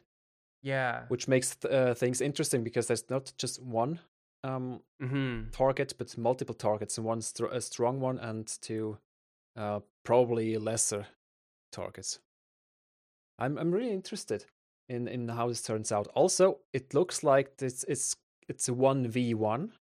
Of course, you against the computer. But what about online mode? Because it's easy to just make this into an online multiplayer 1v1 bout. That would be cool. Have you checked any of the PlayStation 5 advertisements to see whether or not it is online capable? I'm not sure if it's available. Oh, it should say that on the PSN store, I think. I'm not sure. I don't remember seeing that, but I've only looked at it once, so and I wasn't looking for that, so yeah, same. Somebody online was saying that they're like Square Enix is probably going to release like a mobile version of this, or like a separate game of this that you can download potentially. Yeah, maybe an exact copy and an online with online functionality. Yeah, sure. Yeah, but not in intermission. It's not, but it would feel weird. It would be cool, but in a DLC you have a minigame which you can play online. As it's kind of feels on a separate device. Yeah. Well, I think that it looks awesome. I'm super excited to play this, and I think it looks incredible. I think that it's really given it's been given, the time and attention that it and the care that it needed, and I think it's refreshed. I think it looks awesome. So I can't wait to play this again, and like seeing the specific units like on the battlefield as well, because it's actually enemy units, right? Because in the original it was like these octagonal like triangle things. Like it, Yeah, your blue soldier units. they were just different colors. Yeah, it was. They looked like garden gnomes. Yeah, exactly. So it's good that it's like they actually have these, enemy units. So I think it's really cool. Yeah, it's interesting that it's Shinra units against Shinra units. Yeah. So this kind of chips away at my theory that it's actually a game produced by Avalanche. Yeah. And distributed by Avalanche to make awareness of what's going on there. Or it's a meta thing about Rufus being in charge. Oh, good idea. Yeah, sure. Why not? Maybe it's made by Shinra and it's been purposefully fed to the underground because they knew that it was gonna kind of become popular and they want to manipulate people. I don't know. Yeah, or just desensitize them again. Against this this war in Fort Condor. That it's just a normal thing you play. That they know is going to happen. Exactly. So it's like preparing those people so they're like desensitized or something. Yeah. Or preparing them for that moment, but it's just going to be. It's not going to be. I don't know. Anyway, I think that there's something that's going to play into the story here, whether it's like this strategy, because Pogue's character description, it does state that he's one for these strategies. He's interested in developing strategies. I think that Yuffie is probably going to be like, she's going to remember doing this and coming up with some kind of strategy and potentially help the party when they get to Fort Condor and they actually have to fight in this way. She might have some kind of strategy because she would have experienced this and played this or something. I don't know. I'd like that. Yeah, maybe. Yeah. So next up is actually there's a flashback that shows one of Scarlet's machines actually attacking Wutai, and it's killing Sonan's sister. Melfi is her name. Yep. She looks similar to Yuffie. People on Twitter were freaking out saying that it's Yuffie, but no, it's not. But she does. She has a lot of similarities. Yeah. I actually saw someone claim earlier that it was Yuffie's mum, which technically speaking would work timeline wise if it happened at the beginning of the war, But Sonon is not that old, I think. Well, maybe, I don't know. The start of the Wutai War was 15 years ago, and Yuffie's 16 at the time. So, I don't think it's quite true. In On the Way to a Smile episode, Yuffie, they do actually tell you what Yuffie's mum died of, and I can't, off the top of my head, remember what it is. Okay. But I mean, it could just be a lie that she told, that actually Sonon is her uncle. And she has to kill him at the end. That would be crazy. So definitely. Here we are back in the morbid talk, but this is what happens. Yeah, it's not impossible. I don't think it's true, but it's not impossible that she is actually Yuffie's mum, because Sonon did work under Godo or train under Godo, so he would have every reason to know Godo's wife. So, or maybe that's the connection. But maybe, yeah. But it must have been at the very, very start of the war, because Melfi looks around the same age as Yuffie, like 16 or so. So she looks really young. Yeah, it would have to be a very young mother being killed very early in the war for it to work. But it's a long stretch, but it's something to keep in mind. Yeah, so there you go for all the fan fiction writers out there. There's some material for you. Yeah. Oh my god. Yeah. But what's very interesting about this scene, actually, 3 things. One cool thing is that the weapon of Scarlet is actually the prototype we fight in chapter 5. It is, yep, the Crab Warden. It's the exact same model. Is it really? Yep. I didn't notice that. Yeah. It's that. It uses Motra magic, or at least looks like Motra magic. And Melfi has this pinwheel, hairpin, and the pinwheel on her back, on the jacket. Okay. So this means something. Interesting is that Yuffie's choke weapon is also pinwheel, but it probably has a deeper meaning in Wutai or some Asian or Japanese reference. Well, there's someone on Twitter yesterday actually gave me the answer to this. Okay. And it's to do with the pinwheel in Japan represents cycle of life, in particular. Oh, I think I read that. Yeah. So I knew nothing about this, but the pinwheel is quite often associated with the Buddhist god Jizo, who is in addition very closely associated with the death of children. And Yizo or Jizo, apologies for the pronunciation there. I'm not sure exactly how it's pronounced, but the idea is that he is there to protect the children that have passed and to help guide their souls. So we're in a situation where our Yizo as well is quite often also shown with a polearm. So we've got Sonon's younger sister dying. She's got the pinwheel, he's got the polearm, and the kind of common motif in Japan is this Buddhist god Yizo, who's associated with both. So that was that's interesting. That's an explanation that was given to me yesterday, which prior to that I knew nothing about this. So it's same. So if I've got any of the details wrong there, apologies. But that was I found that really quite interesting. So it is possible that the pinwheel has a wider connotation in the lore of Final Fantasy VII, but it might actually just be a reference to that. Yeah, it's kind of symbolism, particularly for the Japanese audience of this. She is a young woman or close to a child who has died before her time. Yeah, that's probably the most likely, I suppose. Yeah. It's a cycle of life, you said, right? Yeah, the pinwheel is associated with the cycle of life. Cycle of life. This means death and rebirth. And what's also interesting is that her death happens at exactly the same spot where Zack survives. Like, it's exactly the same level design all around. You see Midgar in the back in one shot. Wow. So she dies and Zack later survives. So this was also one of my hot takes last Saturday, that since Zack is now alive, she had to die or something. Like this interconnected fate stuff. Wow. Timey-wimey, wibbly-wobbly. But this is just a spitballing again. Yeah, it's massively interesting though.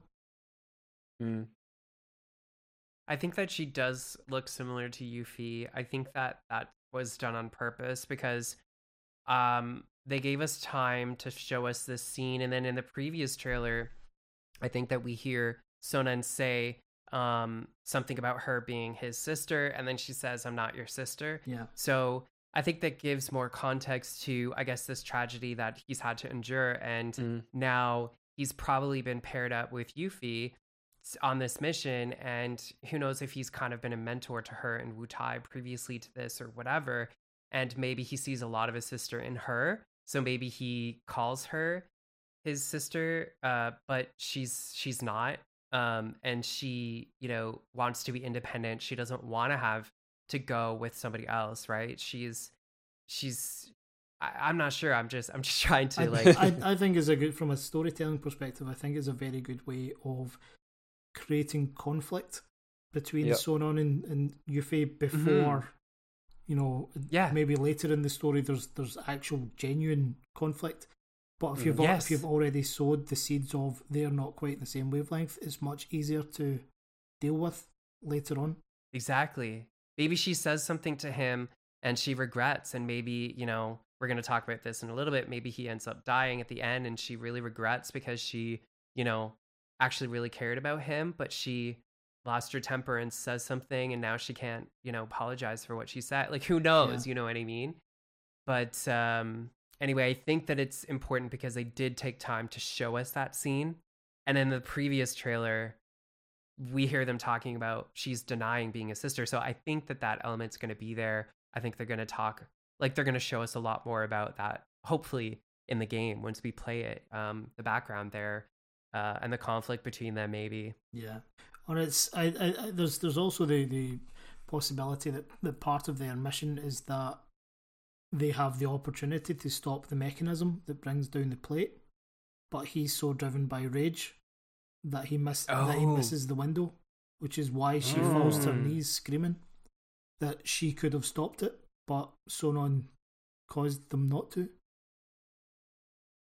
That makes sense. And maybe he knows that Scarlet, I guess her machine obviously is responsible for the death of his sisters. So then he's enraged and, like you said, is kind of distracted and lets rage take over and his revenge or whatever. And then he ends up dying and causing all of this. And because I guess he's selfish for that one moment because he wants, revenge for Melfi's death, even because, it does show them with the boss battle with Scarlet, and she's in this mech unit and she's fighting them inside of it, and which is super cool, by the way, which is the next thing we're going to talk about here. So who knows? Like that, I feel that adds so much detail and layers there to the story. I think it's going to be heartbreaking from what we see in the trailer. I don't know, but it already, for me, I was like a little disturbed by just watching the end. I was like, oh my God, like it sounds like it's going to be devastating. So, by the way, this scene heavily reminds me of Zack's death, like Cloud's reaction. He also has this blood splotches in his face, and sits or kneels kind of the same, and also cries into the heavens, similar to Yuffie. Yeah, somebody did a side-by-side. On Twitter, I watched somebody actually did a side-by-side of both, and it looked so similar. Yeah. Like, and I was like, wow, it's, that when they're making this, they're like trying to do this, right? So they're adding these elements in as callbacks to, other parts of the franchise.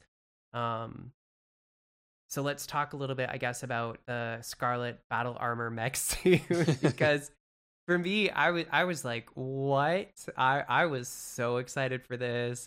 And she's so sassy. She's just, dishing out these lines at them. And I forget what she says now, but it's really sassy. And I love it. I'm living for this moment. I just can't wait to fight her in this suit. She's so badass, and then just put her in a mech suit. Like, I just, I feel like it's so cool. Anyway.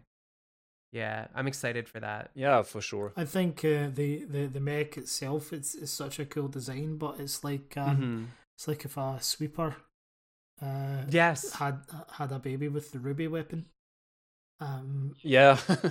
Or Proud Claude. Or Proud Claude. Its face thing, like it has like a head kind of, right? So it's like it reminds me of the evil guy from which I think it's Power Rangers, where he has that silver mask thing with the lines going down in front. It kind of reminds me of Power Ranger, the evil guy, not Rita, but like the red guy. Anyway, I was like, what? It's been so long since I watched that. I don't quite remember the faces, but yeah. Anyway, some of us are old. Jeez. yeah. I was stoked for this. I can't wait. But yeah, I still remember rushing home after school to watch Power Rangers. Oh yeah. Oh, same. Yeah, same. Boy. And Pokemon Indigo League. Yeah. Anyway. Yeah. Oh, by the way, really two quite interesting details, just for fun. In one shot, where we see her from the front and see her sitting in her seat, the two green lights on both sides look like eyes, and the controls in front of her look like a mouth. So it's kind of like this, where she sits looks like a giant head, so a weird demon or something. Okay, nice. Yeah, it's kind of strange. And also, when she's staggered, she hammers with her right hand on this circular control unit thing as work, stop. It's also quite funny. Where's her Shinra grunt? Yeah. Maybe he's also sitting inside there, and she rests her feet on him. Yes. Oh my god, that would be funny. Yeah, or just sits on him. Do you guys this is something that I grew up with, and I don't think anyone else believes me. But do you guys, did you ever have an ottoman as a kid? It was like a footrest or a stool. No, I didn't have one. I think my grandparents had something similar. Right, so that's genuinely I think that's why he's called Ottoman, because that is is a genuine true, yeah. thing. Like, But no one believes me. They think No, I agree with that's you. perfectly true. Yeah, I remember that. She's so evil though. He Yeah. doesn't even have a name. Like she probably just gave him that name because that's his purpose. He doesn't do anything. That's all he does. Because she's so evil, and Most likely, yeah.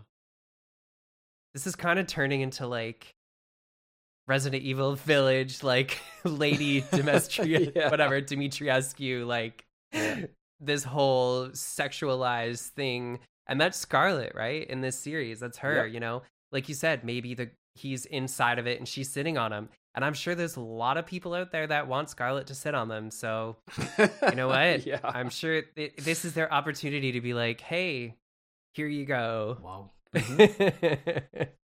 This podcast has taken an odd turn. This is Scarlet, you know? She's like a dominatrix. That's true. Anyway. Oh, for sure, yeah. People are into that. All right, so moving on here. We did get reveal of a summon. Yeah, finally. So I don't know how you guys say it. So I say Ramu. So I don't know if like some people say Rama. So I don't know. Well, no. Ramu. That's like what Bahamut. I say. I think in real life I would say Ramu, but I think the actual pronunciation is Rama. But don't quote me on that. I'm not. Yeah, I think so too. But I don't really know my Indian lore. Well, here's what's happening is that the original, there was no voice acting, right? So I spent my entire life calling it Mako and not Mako. Yeah, and I've called, you know what I mean? So I guess we'll find out, but I call it Ramu. Yeah, same. Anyway, but yeah, looks amazing. I just love the commitment to keeping it pretty much the same as the summon in the original, you know, so he kind of grows this piece of earth underneath him, you know, like a what would you call that? I think it's supposed to represent a mountain, but yeah. Yes, like a mountain, and he's on top of it, and it's kind of like this thing forms, and he's on top of it, just like the original. I love it. Even the strands of his beard are kind of like sticking majestic out beard, yeah. on the sides, which is like what happens in the original game as well. Like they're just kind of flying. There's like a long piece, and then there's two pieces on the side. Yeah, the huge mustache, yeah. Yeah, it looks so cool. I like this design actually better than 15's. I liked Ramu in 15, but like his design. But I feel like this one is more in tune with Final Fantasy VII and the original design as well. I think that they did a really great job designing this summon, and I think he looks awesome, like I said, and super powerful. I can't wait to use him in battle. I don't know if like what battle this was, like Ramu was being summoned in. I don't know. It looked like it was against Scarlet, but then after that, it kind of cuts to Nero. So it's Nero. Yeah, there are two signifiers. One is the HP, because during Nero's battle they have much higher HP value. And there's one frame where you can see Nero's wing things, like those bony wing attachments in one frame. Well, do you want to say anything else about Ramu? Oh, yeah, maybe one thing. I was thinking about which summon it could be. Before I watched the trailer with some CCO people, and I really wanted it to be Ramu because lightning element. I really missed a summon with a lightning element in the base game. Yeah. So yeah, I'm really glad it is him. Mm-hmm. I also theorized about Typhon because of the wind element. Oh, right. We also don't have a wind element summon, but lightning element makes much more sense in terms of fighting Shinra armor stuff and sweepers and what have you. So I'm glad. The thing that I was curious about though is I thought in one of the earlier articles, I'm not sure if it was a Famitsu article or something else, where they said that the summon material would not carry forward.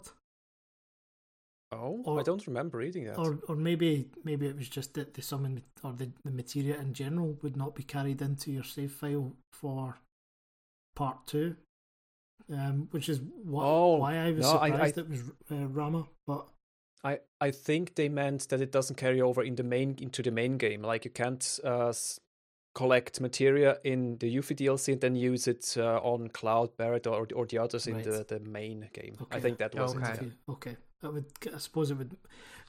I wasn't expecting Rama for the reason that I had somehow managed to convince myself that whatever summon it was going to be would be, you only get it in DLC, you would never see it again. Oh, okay. So I was quite shocked that it was actually one of the main ones. But because it's one of the main ones, they have to carry it forward. Yeah, for sure. Mm-hmm. Well, I think we're going to get more. I don't know how many you think is maximum. I think we settled on 2 or 3, right?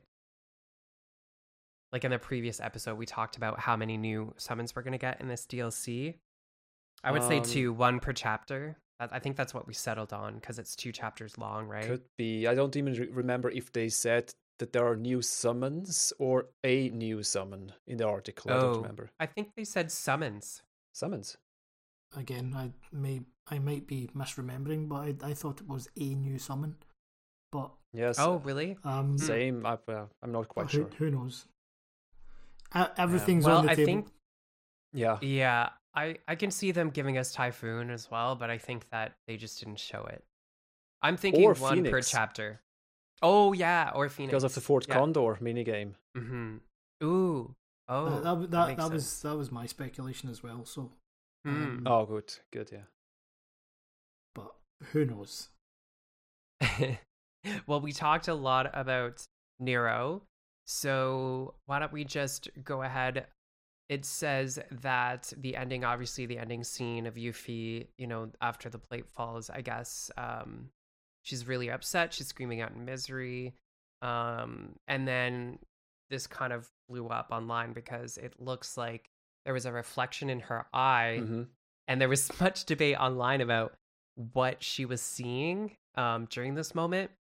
And if you pause it, does look like it could be Kate Sith or Ketchi, whatever, however you want to pronounce it. It looks like it could potentially be that scene in Remake when he's like looking over the edge after everything.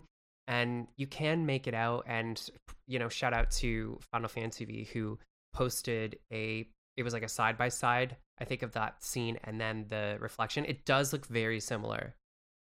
A lot of people were like, oh my God, it's Vincent. But I never really saw Vincent initially. But I was like, like you said, MJ, I'm like, anything's on the table. Like, who knows? Like, I mean, like if they want to give us Vincent in that scene, if this is the end of the DLC and be like, that's the end or something, cliffhanger, like, who knows? Like, I would be I'm up for anything at this point. But it does, I think, make more sense with the story if it is Kate Sith that's there. Especially in terms of the heavy Dirge of Cerberus references, because Kate Sith or Ketchi appeared there as well without the Moogle. Yeah. There were some sneaking missions, and he's also there without the Moogle. Yuffie was in Dirge of Cerberus, so he might have helped her escape from deep ground, but they were too late. Okay. And then Kate Sith drops to the ground, hits the ground, and then when he has his head really far down, this is where it really looks like the reflection in her eye. Like her reflection is right afterwards. First it comes the scene from the base game and then her scene. That's how I interpret it right now. I would agree that I would be really quite angry actually if it was Vincent. Because it just the beauty of Intermission is that it doesn't actually take away from anything in the original lore. But, that's true. But to have Vincent there would totally derail that. I'm still swithering between it actually just being a bit of rock.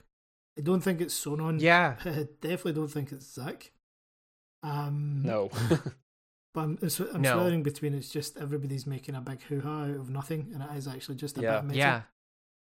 Yeah, that's also my second guess, But there's, exactly as Viz says, there's every reason to, why it would be Kate Sith. Just to clarify as well, like, as a proud Scotsman, it is pronounced Ketchi in kind of Gaelic, in Scots Gaelic, but in Dirge of Cerberus, Reeve does actually say Kate Sith. So in lore already it's been established that the pronunciation is Kate Sith. Nice. One thing that I mentioned this to Baby Seal and Sleep Easy last night, but I haven't seen anyone else on the internet bring this up.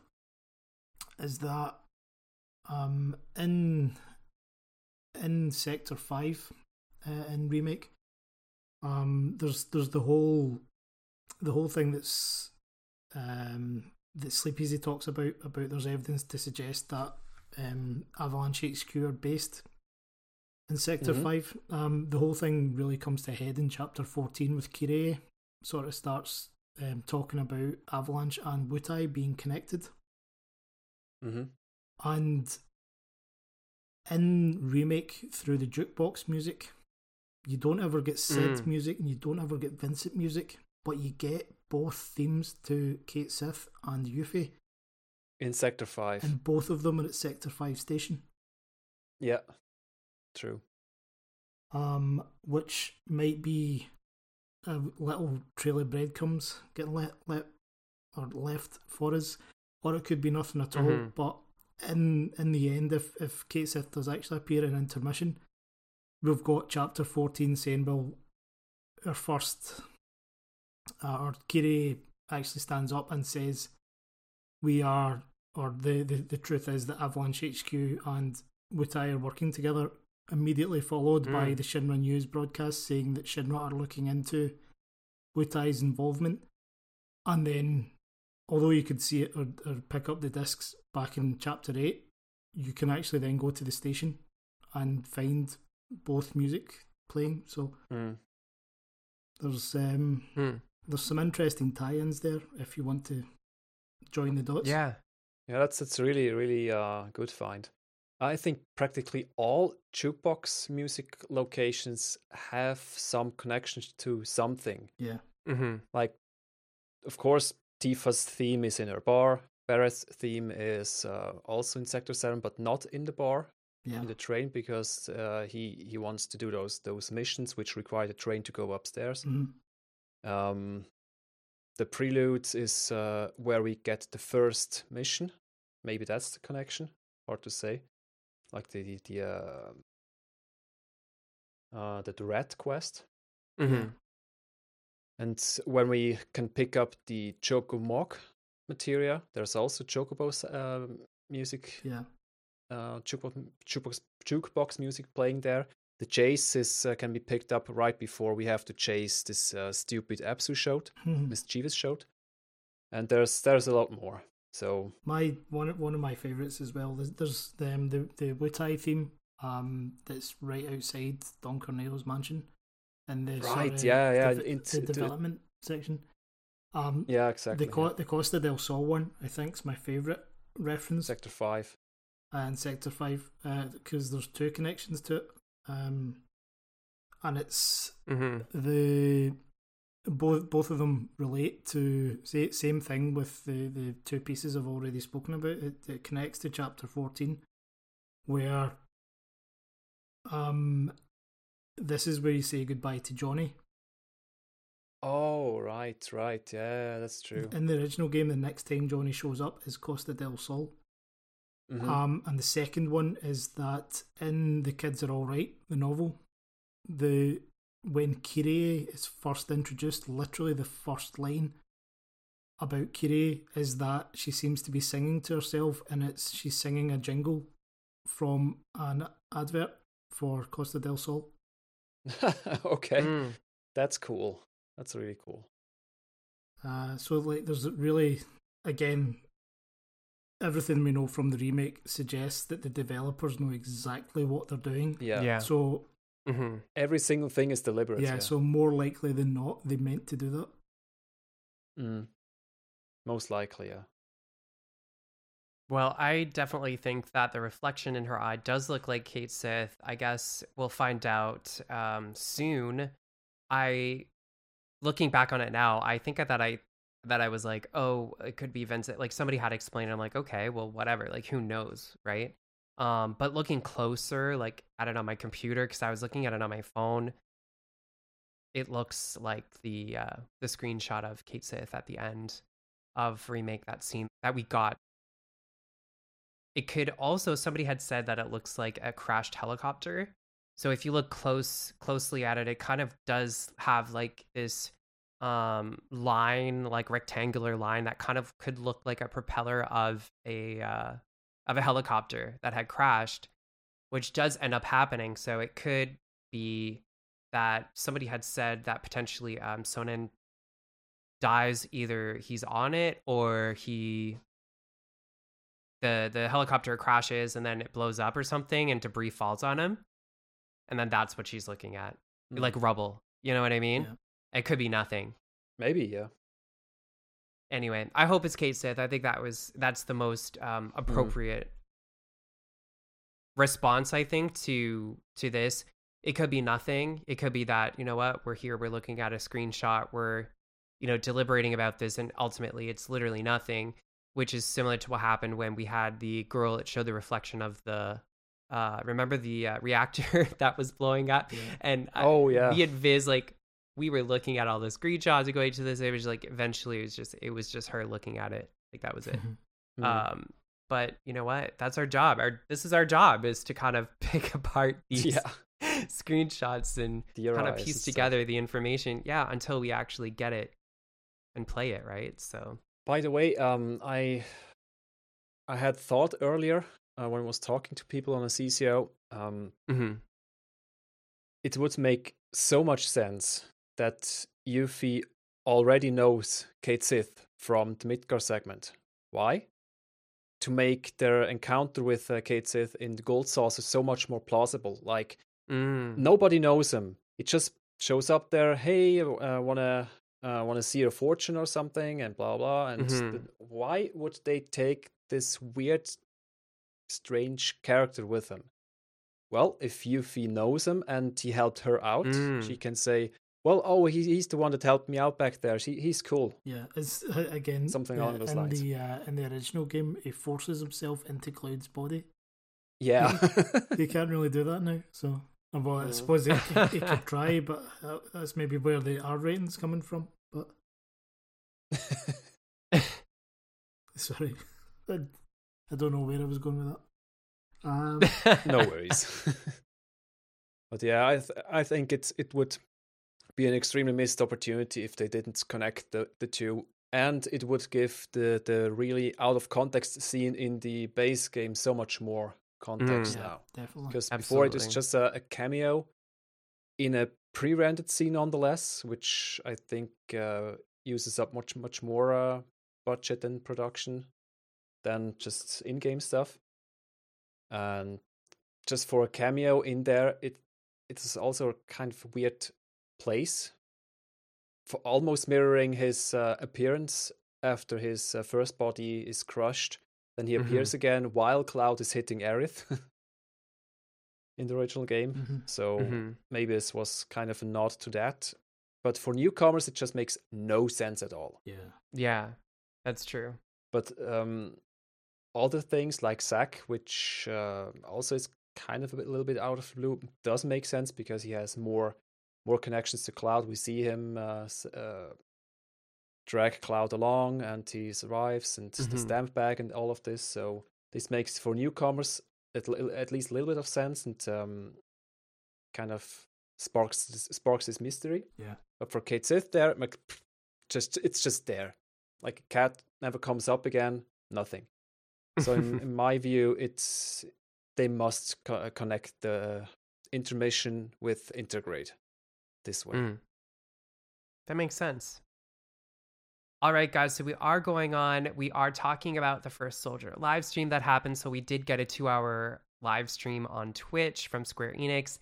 They showed an extended gameplay trailer that looks like there are boss battles in the First Soldier. We can see them fighting the Guard Scorpion, Sweeper, and also summoning Ifrit. It does look like we do have gun and shooter gameplay, also mixed with magic/casting abilities. So what they did was they went over the typical battle royale characteristics. They stated that, you know, battle against many players in a large field, primarily using guns, no respawns. Equipment is found on the field. The field shrinks over time, and it's set in Midgar, and monsters roam outside of the city. They showed major areas like the Seventh Heaven church area, Eris House, the sewers, Wall Market, Coliseum, and the train graveyard. Apparently, there are day and nighttime scenes as well. And you can see enemies that spawn on the battlefields. Monsters drop loot, so obviously if you engage monsters, you can attack them and kill them and take the loot that drops from the monsters. They also give you experience as well, and you can use the experience to level up. And then by leveling up, it does unlock new abilities to your hero. And also, obviously, when you level up, you get more HP. So it's, killing monsters is a big part of this game. And they did go on to kind of explain that this is what helps differentiate the First Soldier from other Battle Royale games that are out there. If you think about Fortnite, for example, there are cosmetics that are available for you to purchase with in-game money, or you can buy this, the loot or whatever for your cosmetics. It doesn't affect the gameplay per se, but it's just skins that you can use on your character. They kind of incorporated actually these units that you can destroy. They will attack you.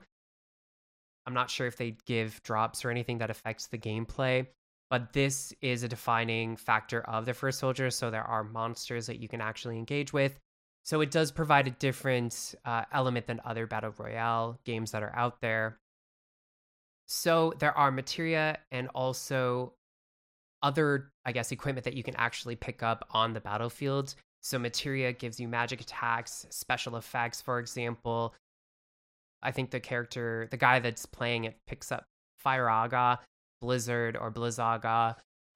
It looks like if you cast Fire Aga, it just looks like a normal fire spell. And then we've got Blizzaga. It kind of spawns like this icicle that shoots like a turret over time and then will disintegrate once it's done. Araga actually allows you to traverse higher parts, on top of rooftops and stuff. So you cast it and it looks like a mini tornado, and you walk into it and it kind of bounces you up higher. It makes you fly in the air, and then you can land on top of a building, so you can get a better advantage and be able to use a sniper rifle, something like that. Each one of these materia has its own individual cooldown.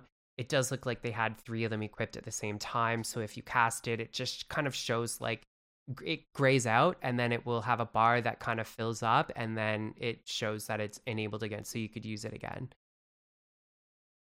Nomura stated that, like I said, they wanted it to be different. It's not like every other Battle Royale. They wanted a new experience for players. He was really strict with how they handled the Final Fantasy VII world, and he was really tough on the team actually about maintaining the consistency of Final Fantasy VII Remake world on mobile.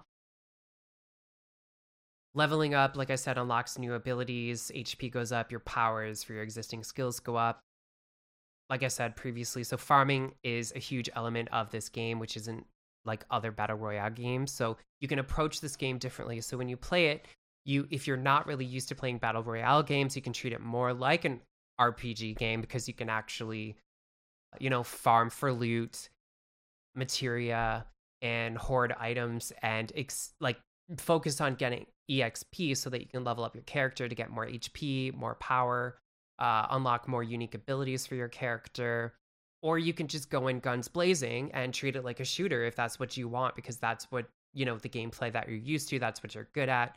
You could also use a mix of both gameplay styles, which is what I think they had recommended. So when you first spawn into the world, you want to focus on farming, defeating monsters, gaining experience, leveling up, and then focusing on,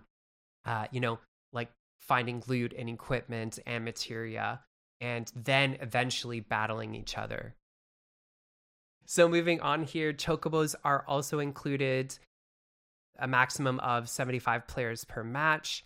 We also have different modes of gameplay. So there's solo, free-for-all, and also team deathmatch. And it looks like we've got unlockable skins, so clothing for your character. There was a character that was wearing a chocobo sweater that was unlocked, I guess, through gameplay and achievements. There's different styles of the characters as well, so you can choose between a warrior, sorcerer, monk, or a ranger. and each one of these characters has their own specific skills. Kind of, it goes back to like the job classes, right, of the classic Final Fantasy games as well. So right now the closed beta test is open for Android users only until May 27th. The beta test will run from June 1st to the 7th. So unfortunately, I can't sign up. I have an iPhone, so I will definitely try this. I'm super excited to try it if they do have a closed beta test for the iOS devices. I'm sure that we'll get more info, obviously, closer to the start date of the beta. So hopefully people will be posting, footage and I guess their opinions on the game. I'm sure we'll find it and see it on Twitter, obviously. I'm not sure about actually like screen capturing and posting footage online. I don't know what the rules are if you participate like in a beta, if you're allowed to do that or not. I think so. But anyway, not too much longer. I think based on the footage they've already shown, there's quite a lot. Obviously, there will be things in there that we've not encountered yet in the stream. Yeah. And this was just the Midgar map. Nomura's actually said that they're planning more maps as well. Oh, okay. Which I'm assuming is going to tie in with like the next part of Remake and whatnot. So it's I don't expect it to be something that they'll drop at the time of launch, because it wouldn't make any sense, because the entirety of Remake was set in Midgar. Yeah. And they've pulled some assets over from that. I actually must admit that I'm not a fan of Battle Royale games at all, and I'm definitely not a fan of mobile games. But having sat and watched the footage of it and seen how different it actually is in the whole leveling system, the getting materia that you have to go out farming, like I don't know if you get that in other games, but that was quite novel to me, and it really changed my opinion. But I think the biggest thing was being able to run around that map. Was just it looked so cool. There were quite a few things that confused me though. I watched the English translation stream, like the actual Square Enix stream. Yeah, I think that's what I watched as well. They had commentators that were translating. So that there were a few things that the Joshua had his notes in front of him, but was also translating some of the comments, but he didn't catch everything.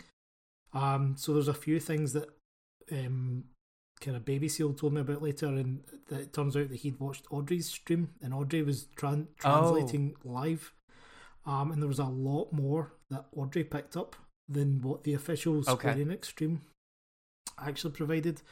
So it was cool to go back on that, and one of the things that threw me to begin with was there are areas on the map that shouldn't exist, like Aerith's Church at that point does exist. It's the Material Ultimania kind of confirms that it was built round about that period. Seventh Heaven should not exist, because Crisis Core, the carpenter actually says that he's going to build it, so that's well in advance. Another example is the collapsed highway. Like, if you look at the map, not very much of Sector 6 is collapsed, but there's a highway, so somehow a highway fell off the plate by itself. And just landed. The train graveyard's fine, because that was basically how they got goods in and out of Midgar.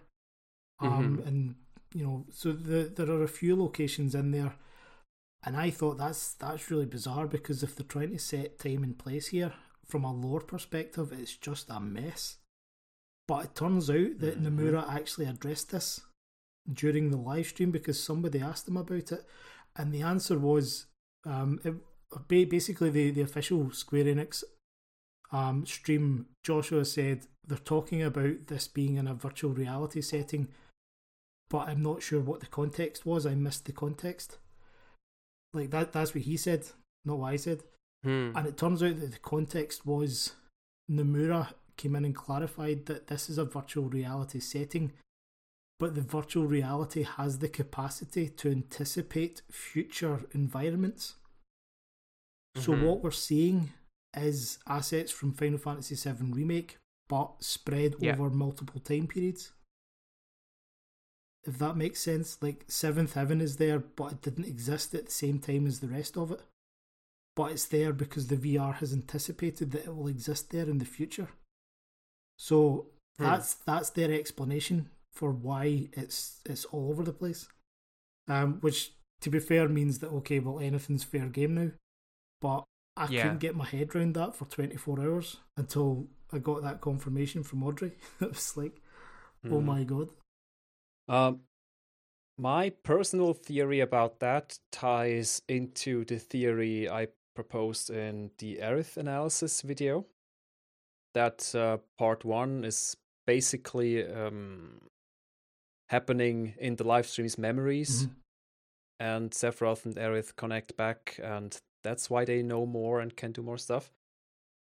And if the first soldier is the same, if it's basically just a memory of that what happened back then, with the VR, then the VR, instead of producing stuff that's like happens currently the 30 years prior, it can actually display areas from the future because the future already happened.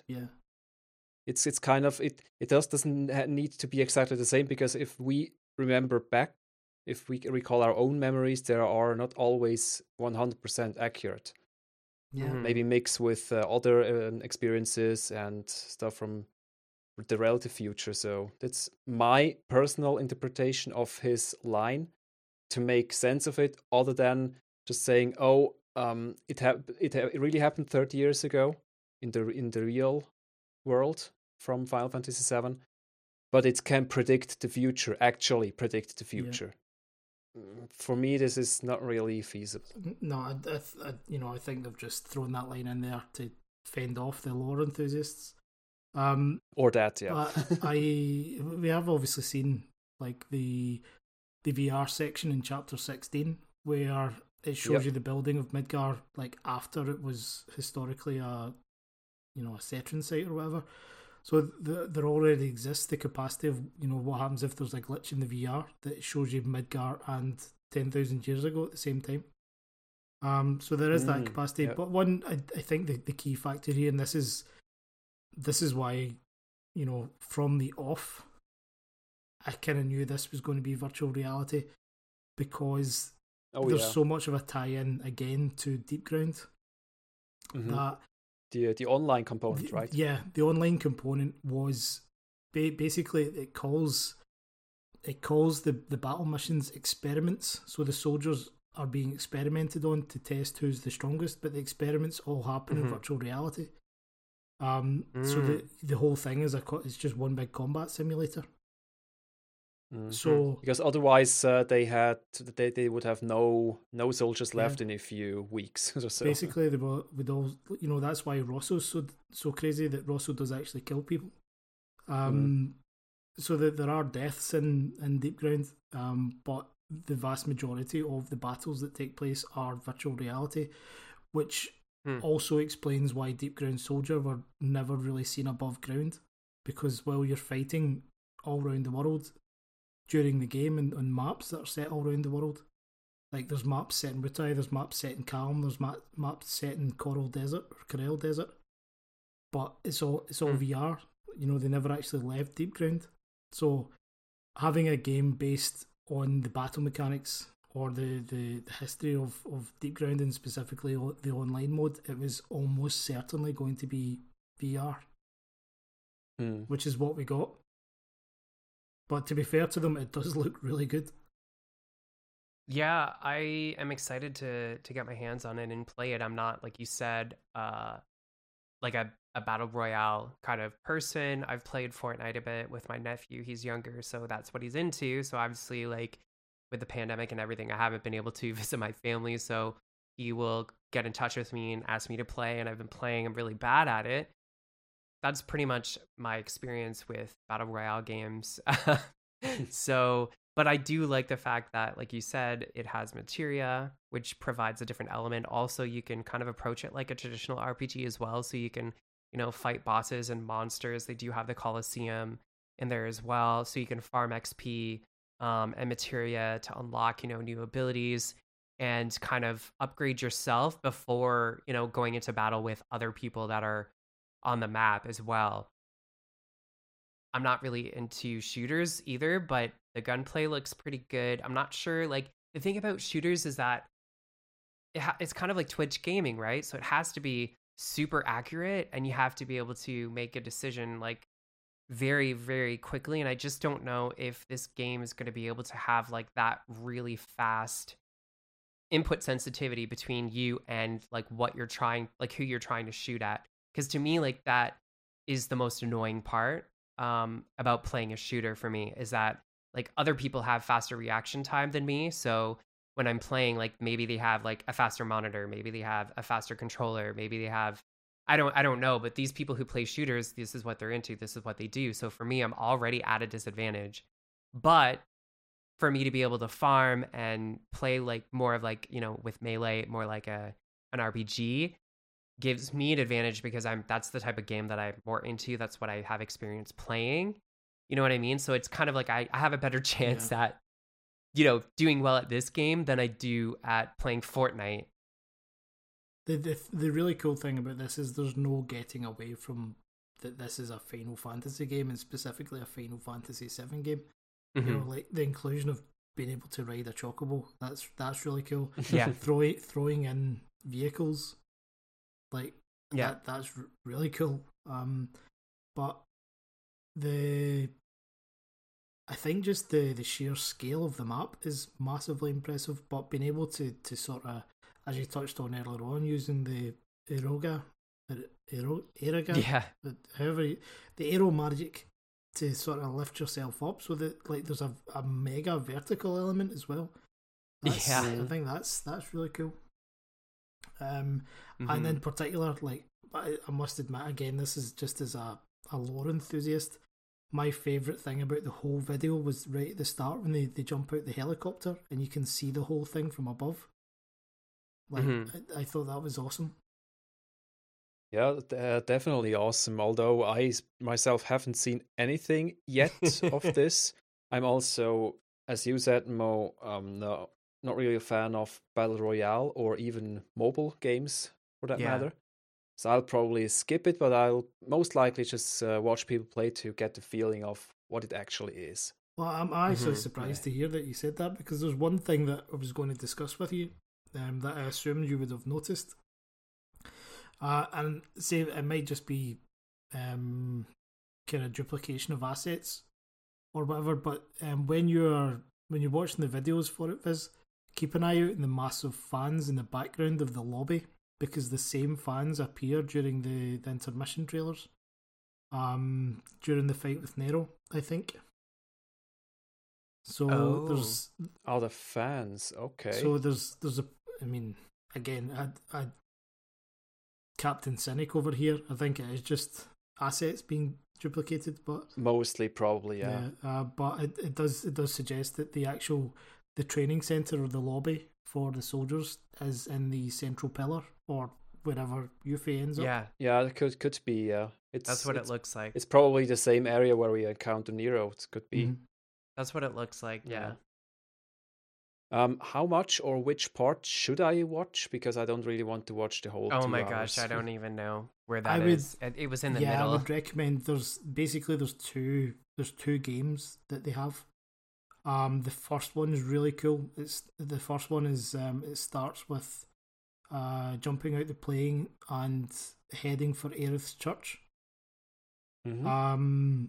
So the fights themselves last about 15 minutes. But the first video is a sort of every man for themselves, and the second one is a team match. The team match, it shows you a bit more of Corneo's mansion and a little bit more of Wall Market, but I don't think it's as revealing in terms of like landscape and lore and whatnot. I think the first video. So all that you need to do is like just skip over the panel talk.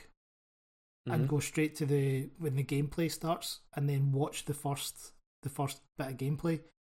I think that would be your best option if you want to sort of cut straight to the good stuff. Yeah, I'd probably do that. Yeah, I'm not sure if I have time tomorrow, but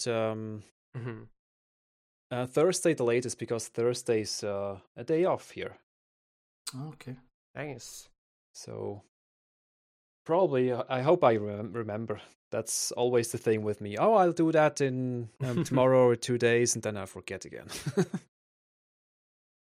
All right, so moving on here, we're just going to quickly talk about a comment that Nomura had made during the live stream of The First Soldier, and it kind of revealed some information about Final Fantasy VII Remake Part 2. So what he said was he wanted to talk a little bit about Part 2. He wasn't sure what he was allowed to say, so he actually ended up contacting Katase, I guess, to see what he was allowed to talk about.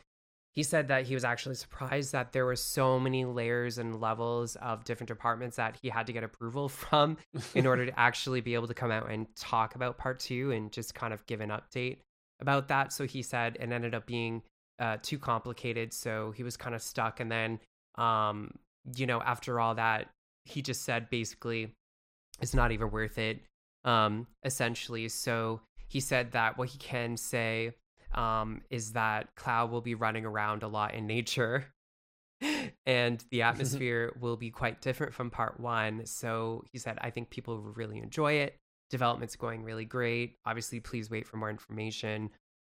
The Part 2 story will start right after the events of Intergrade. So we hope you enjoy Intergrade too. So we got a few things. So I'm happy that, he said that Cloud's going to be running around a lot in nature. It's kind of it's people took this online. Obviously, the way it is, right? Like people on Twitter just kind of were like, oh my God, like jumping out, the gun, yeah. saying that this was confirmation, obviously, of the world map, essentially. I did find a screenshot. I couldn't find it actually to put in the document. I was looking on Twitter. Somebody had posted something. It looked like Cloud with not trees, but other vegetation or whatever around him. So it looked like he was outside and he was walking or something, and the floor area was kind of like a checkered floor. So it was like they were just testing it for the movement or something on the world map. But I tried to find it for this. I couldn't find it. So I don't know if somebody made that or if that was taken from the live stream, but I watched it and I couldn't find it. Yeah, it was definitely not from the live stream. Oh, okay. It might have been from actually when they were showing the development of just Remake Part 1 way back, like way before the game actually came out. But yeah, so this is cool. We knew that development was going well. Anyway, we knew this. Do you guys have any comments about this? I mean, it's pretty much exactly what you would expect when he's said nothing. Because with the one exception of Part 2 being okay, it starts in Calm, it starts in Nibelheim. So now we're going to transfer you to the Chocobo farm, and now we're going to transfer you straight to the Mithril mine. Like, of course, at some point it's going to have to be in nature. So, it doesn't actually tell us anything. Toriyama's comments about having a lot of inspiration from Horizon Zero Dawn was far more informative than what Nomura said. But, I mean, it's as to be expected. I think, I personally didn't pick up on this. It was Baby Seal that sort of pointed out that I think there's more to be looked into in terms of his wording about that Part 2 will pick up exactly where Intergrade. So to me that suggests that Intermission might go story-wise might go a little further, or that there's going to be an additional secret ending, maybe not secret, maybe just an additional ending to the main story in Intergrade, which would make perfect sense. That's interesting. So yeah, that's about what I'm thinking. Just an additional kind of like a Kingdom Hearts final mix kind of deal, where there's an additional ending, maybe without preconditions. Just after you finished it, after the credits roll, there's an additional scene or something. Yeah. And it could be something as one of my friends, it was Alan Kenny, actually, Alan of CooperCon, who posted that he would like to see an homage to Nanaki and his cubs at the end of the original game and the start of Advent Children, like an homage to that somewhere in the Midgar Wastelands on the way to Calm. That would be a cool idea, or passing what had previously been Zach's grave, or there's so much. I suppose it doesn't even have to be like, well, I suppose by saying it doesn't have to be the party themselves. It would kind of make more sense that it's the party that the story picks up straight away. My theory that I threw out there was, what if the secret ending is Cloud's flashback about the truck on the way to Nibelheim? So it's him and Sephiroth in the back of the truck. And then part 2 starts with you're actually like, it doesn't even show you Calm. Part 2 starts with the Nibelheim flashback. Yeah, the Nibelheim flashback is, I think, since I started thinking about how they would split up, was the thought of part 2 starts off right in the back of this truck. Nothing else. Yeah. You start the game and it starts there. Because that would make sense in terms, like, if you're playing through the whole thing, you can, as from the storytelling perspective, you can hit all the story beats from Cloud's backstory. Like, we've already established Sephiroth, so we don't need to establish who Sephiroth is again. So yeah, exactly. So all we're doing is telling this story. So the whole section, like in the original game, we've got the entire section of they get to Calm, they go up, Cloud starts his backstory, and you've got this dialogue box with Tifa where she says nothing. But you can bypass all of that now because you've already established who Sephiroth is. You're adding far more detail to the flashback, so you can just play out the flashback and then go. Cloud doesn't even have to have told the party about this. So you can actually tell the full story to the player, allow the player to live through that, and then start the Calm section, which then means you don't have to address Tifa hiding her feelings about what Cloud's just said. Although I think this is a pretty important part of this whole development between Tifa and Cloud, and that there's something a little bit weird, because otherwise it just take everything as truth. Well, I guess that's very true, and obviously they do address it when they first arrive in Junon, or sort of Junon. That as well, yeah.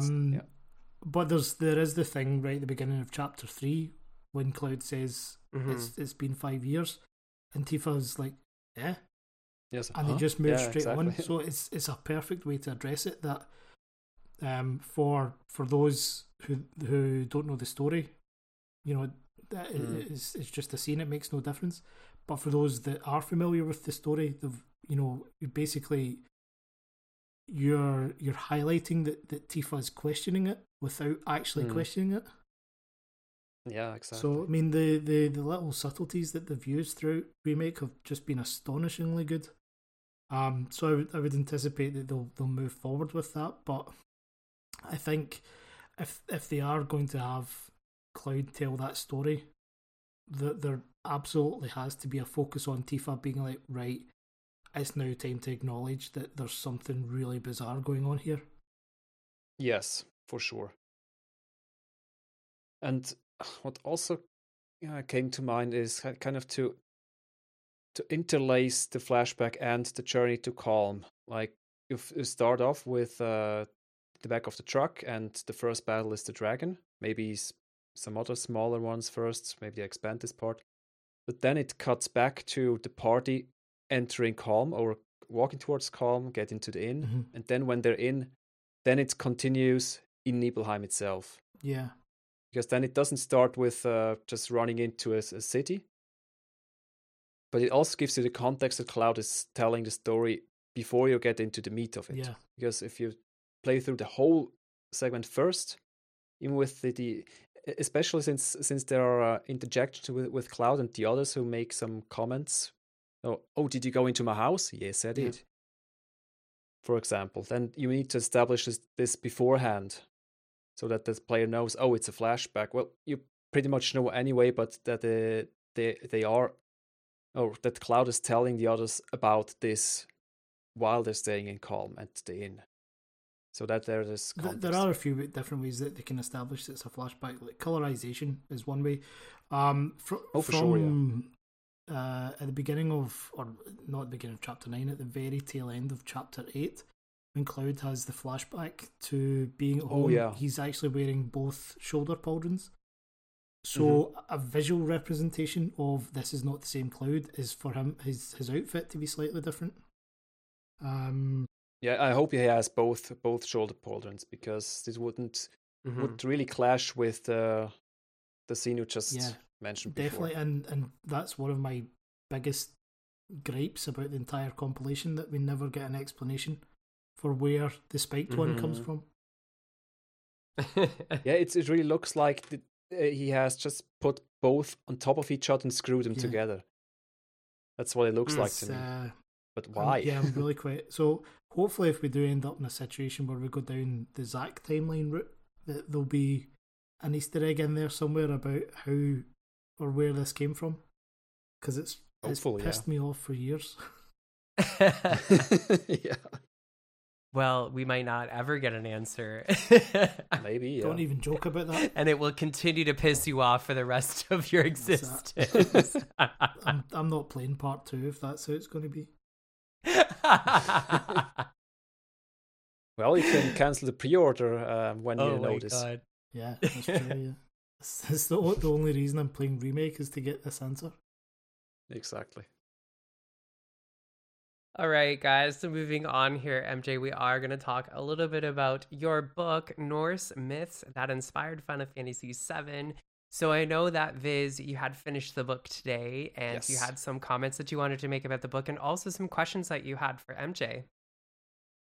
Some comments, yes. So but I already gave you some, like that it's actually awesome, and I learned a lot about Norse mythology, like above what you see in pop culture and some other games, which is just really, really good.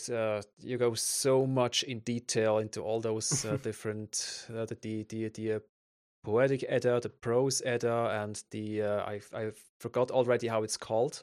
The other book from this others, a Swedish or Norwegian guy, Snorri Sturluson. Exactly. He wrote the prose Edda. The poetic Edda is basically just a collection of earlier poems. Okay. Yeah. I really love that you always reference the actual origins of those stories and where all those characters appear in which, and sometimes it's not even quite clear what actually happens, or the researchers are not quite sure of this or that version.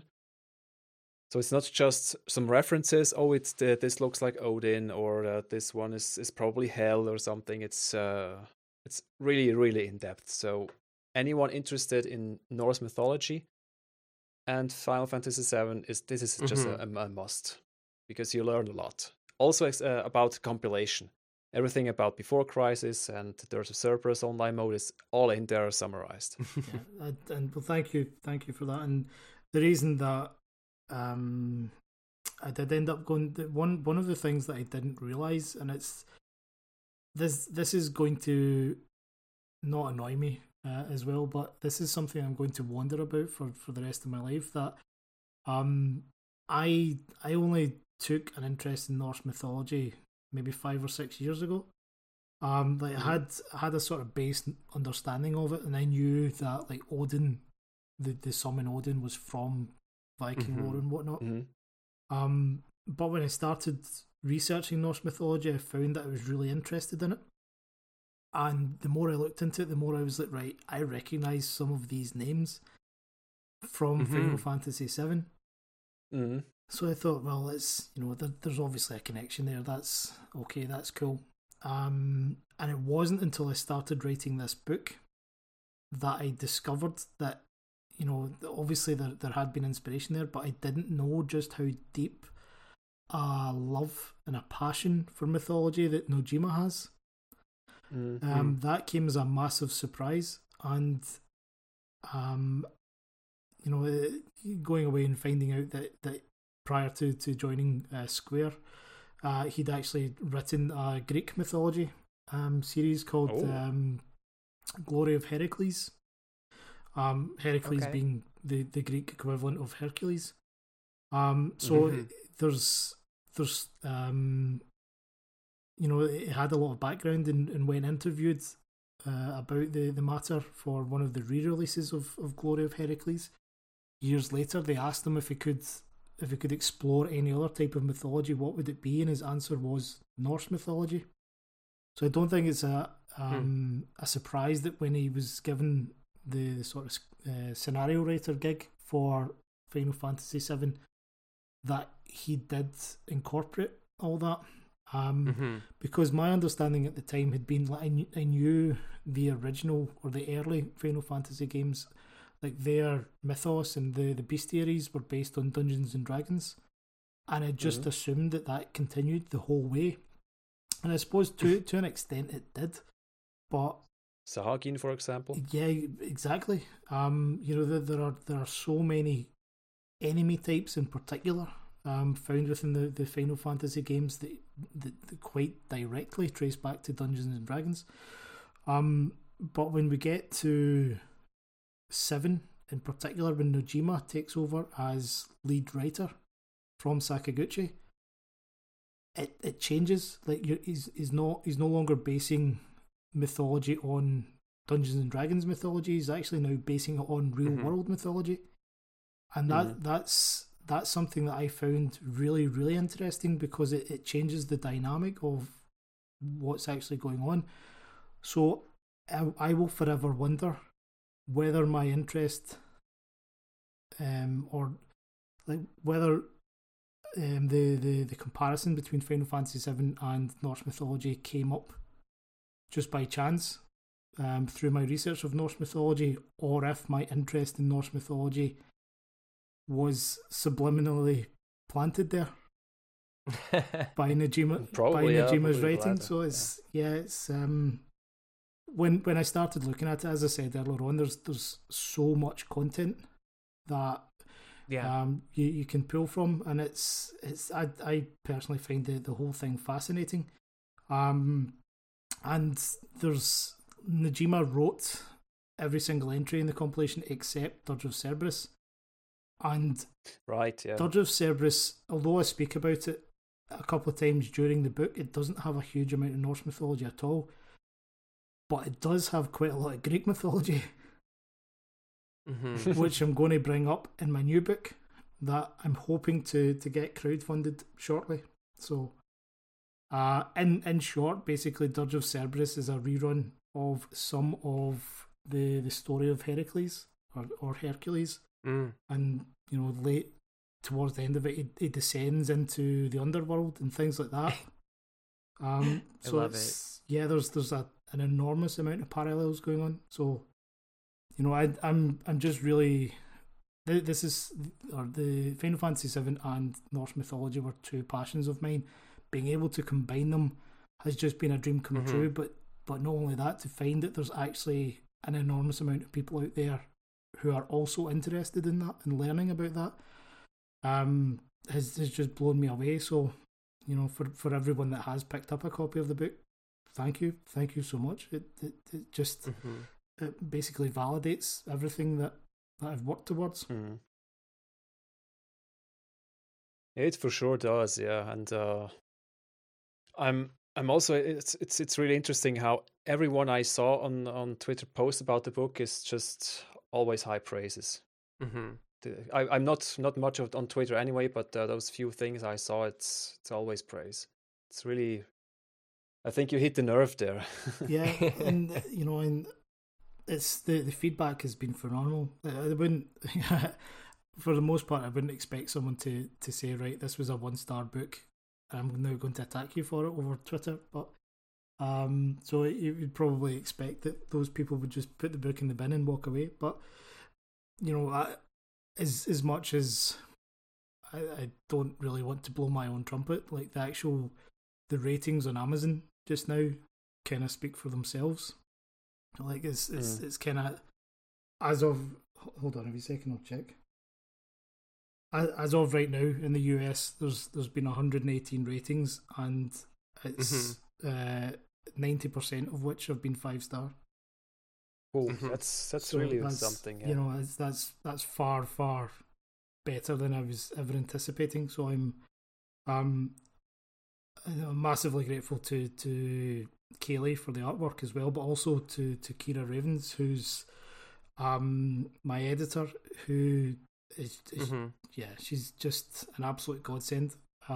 She did a phenomenal job on this, and it wouldn't be as neat and tidy as it is without her. So I'm hugely appreciative of Kira's input as well. I also have a few questions, and for time's sake, let's try to keep the answers short. Sure, yeah. I'm pretty sure it's hard, because I know if I would answer, it would be hard. But let's try anyway. So, I think the amount of research and time you had to pour into this book was quite gargantuan, right? Quite a lot, yeah. Yeah. What was the time frame of the whole process from when you started until you published the book? Well, that's actually quite a difficult one to answer. Some of the content had been written in the form of blogs previously. Right, you mentioned that. So I was able just to reformat those or kind of amalgamate them into chapters. Originally, the plan had been to finish the book and release it in time for remake or roundabout remake. But in this sort of lead up to it, I think we were a little bit behind schedule, and then COVID started to get pretty serious. So there was a good maybe 2 months before the potential release of the book where we thought, right, I happen to work for the British government, and we'd sort of been given warnings in advance of, like, you know, there's the potential that we might have to work from home for a little while and all this sort of stuff. So I knew that it might not be a good idea, and I also knew that if I hadn't published by the time remake was launched, I wasn't going to put aside playing remake just to get this out. So I was slightly behind.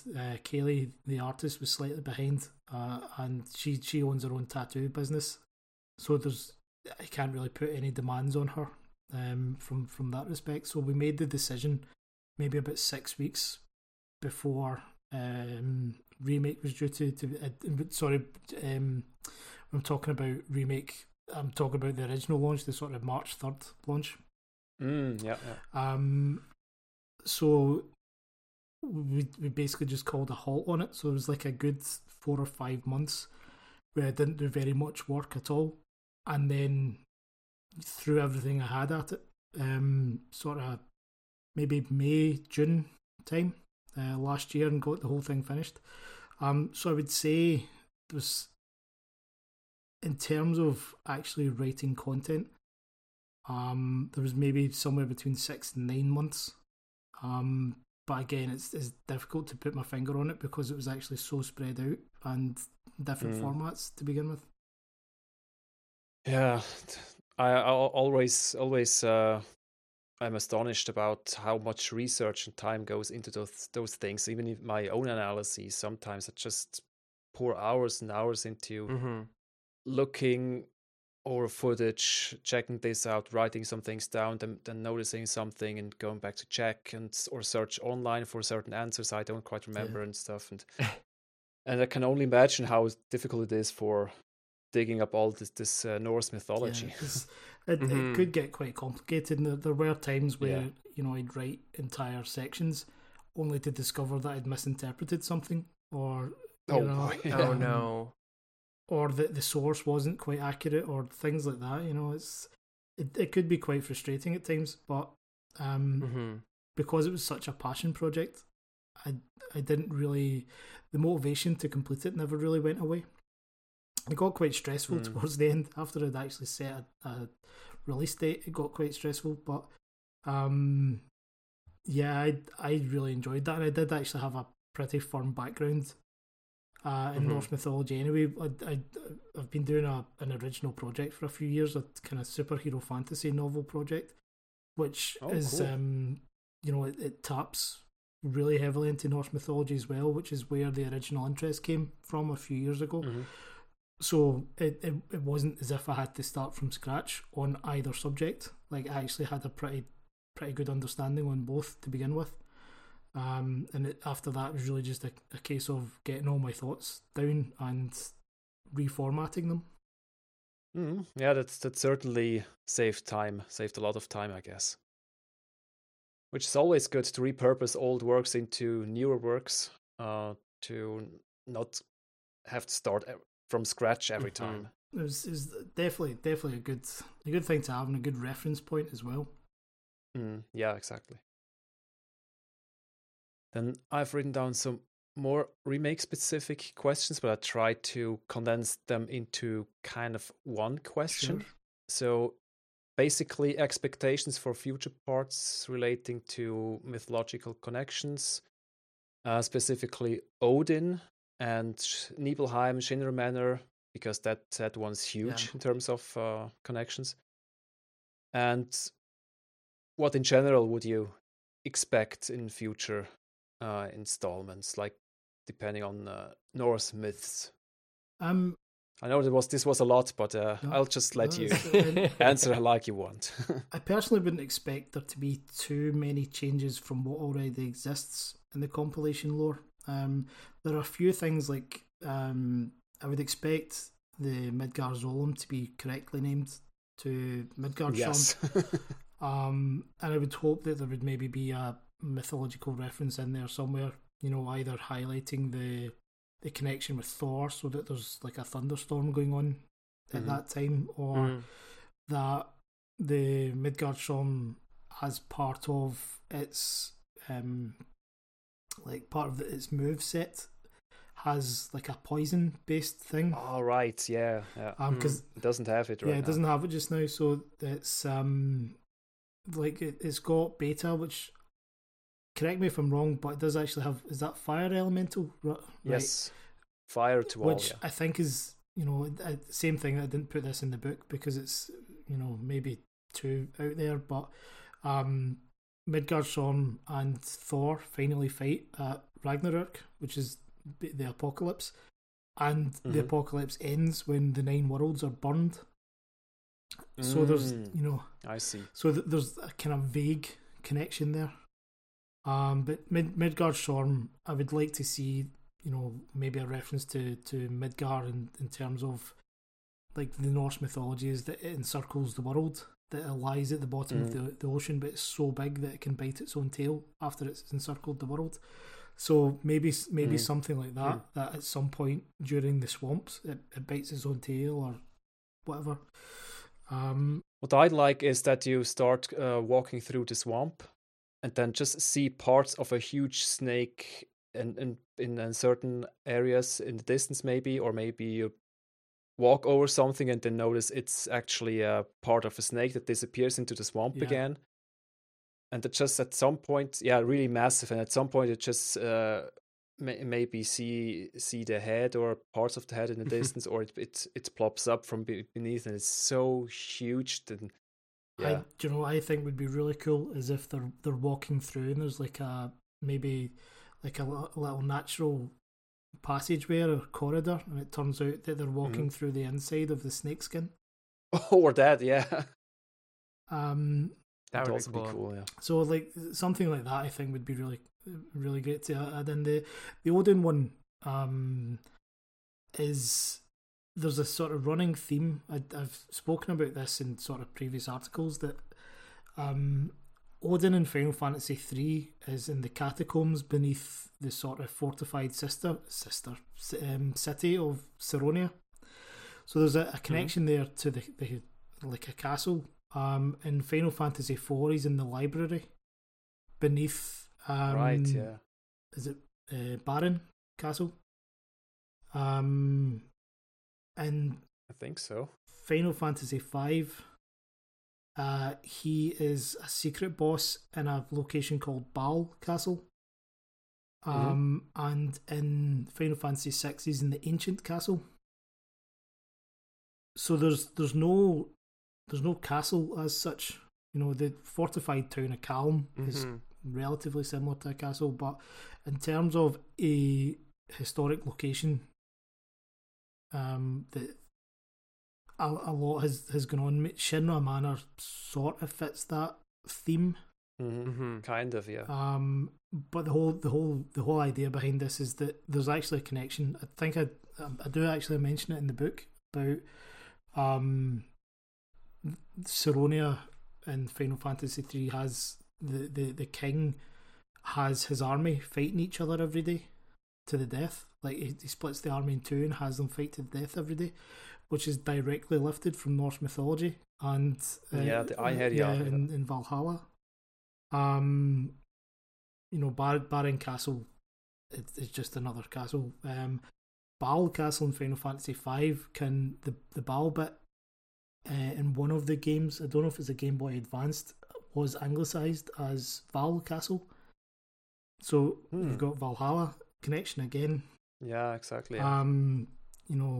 So there's this running theme of you connect the dots. There's Valhalla references going on in these castles, and then by extension to Shinra Manor. So, like the Vincent Valentine connection as well.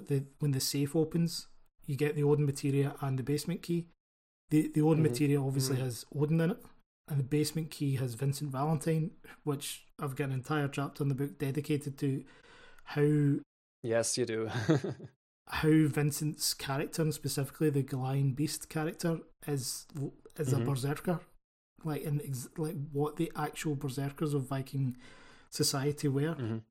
So there's quite a lot of connections, and obviously that's based in the town of Nibelheim, which is lifted from Niflheim, the Norse world of mist or fog or cloud. If you want to use the home of clouds, yeah. So there's a multitude of connections there. The big one actually for me, that there's the whole thing in the remake, which I've kind of said this quite a few times, that what I love about the ending of remake is that none of us expected to be sitting here thinking, I don't know what's going to happen next. Because that's crazy that, this is, 23, 24-year-old game. Yeah. That we don't know. We don't crazy. know what's going to happen next after all this time. So it's and the say what you want about the Whispers, as a sort of story vehicle, it was a fantastic way of getting us to that point. But what it has thrown up is a lot of people asking the question: will Aerith live or will she die? Now, I think based on Norse mythology and based on Najima being a big fan of Norse mythology, my personal take on this is that she is going to die. And the reason for that is the entire point of Norse or Viking culture was that you cannot escape fate. Oh, the fatalism part of their culture. You can change the details, but if you're fated to die on the battlefield, which battle you die in might change, which method of killing might change, who kills you might change, but you'll still die on the battlefield. But you will still die. So yeah, I think based on that, the answer to the question is Aerith will die. Yeah, that's about my take on the whole rest of the remake as well. That all the main stations are still there. And maybe some details will change even within those events, especially between the events. But the main beats will still be there up until the end, and then the very end is different, like beyond Meteor Fall. But until then, it's practically the same in broad strokes, but with so many small changes, like in the first game. Even then, like the entire Ragnarok is the story of a fire giant. Right, Surtur. Surtur arrives, he has a fight with all the gods, and at the end he burns the universe, but the universe is reborn. So Ragnarok is not about the destruction of the universe, it's about rebirth. Which, is, if you want to look at the end of the original Final Fantasy VII. You've got Meteor. It arrives. We don't actually know what happens, and the next thing is 500 years later. Nanaki's looking over this reclaimed Midgar. Yeah. Mm-hmm. You know, the rebirth. The planet has sort of retaken control of itself. Yeah, exactly. Which effectively is exactly what, or how it's described in Norse mythology about the world is reborn. There's, you know, it specifies that there's an eagle flying over the skies and that there's green grass and waterfalls and what have you. So that there are actually quite a few similarities there. One of the things that I would like to see is a few more references to the Ragnarok story. And you know, whether or not that's tied into Meteor or whatever. But there's something that I didn't go into in the book, and there's the specific reason for it I'll come back to in a second. But in Viking society, there were seeresses called Volur, and it's connected to a specific type of magic called Cedar. So Odin was the sort of male god practitioner of this, and the seeresses themselves, it was a type of shamanism, and the idea was that you interact with the spiritual plane to understand and shape the future.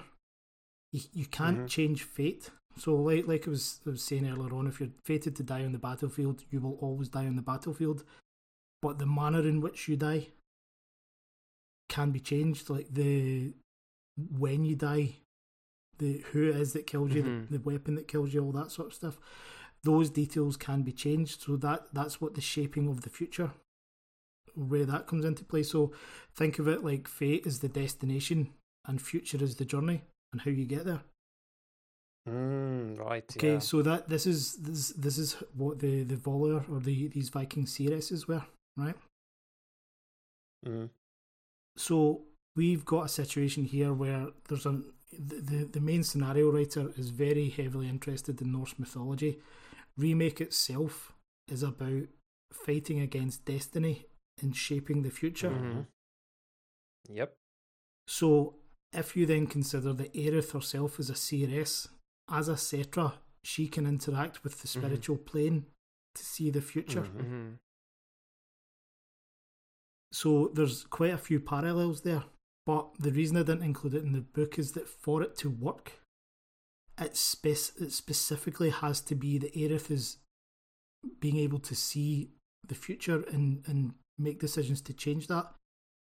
There's obviously the counter argument that future Aerith, or Aerith from the live stream, or post-Advent Children Aerith, has come back and is giving her this information, or guiding her, or possessing her, or whatever way you want to argue it. Yeah, exactly. In which case, the CRS element of it doesn't apply.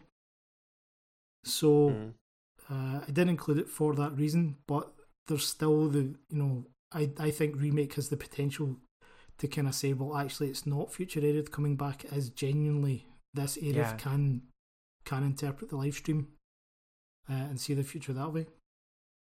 If it was a new game, I would agree. However, the original game exists, and there she cannot predict the future.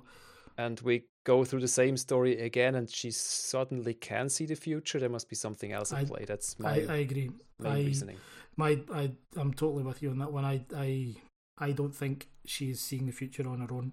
I think someone is giving her this information. Yep. But yeah, there's a lot going on in terms of the connections that can be made, and some of them are wild and speculatory, and some of them are, once they're presented, you kind of think, right, okay, that makes a lot of sense. So hopefully the book is able to do that for the readers. That was the intention anyway. Yeah. No, that's really good. Really good. Yeah. I also got a new view onto certain characters and how they placed in the story, so to speak, or in the chain of events and the lores. And also one interesting or basically almost a no-brainer connection is Genova and Hell. Yeah. Which makes a lot of sense. But then when you compare a few other characteristics, then I can also see Genoa being connected to Loki because of the shape-shifting and the 3 children, Sephiroth, Genesis, and then Geo. That's true, yeah. And if you then switch it around and see Sephiroth as Hell, not gender-wise, but just from the from concept side.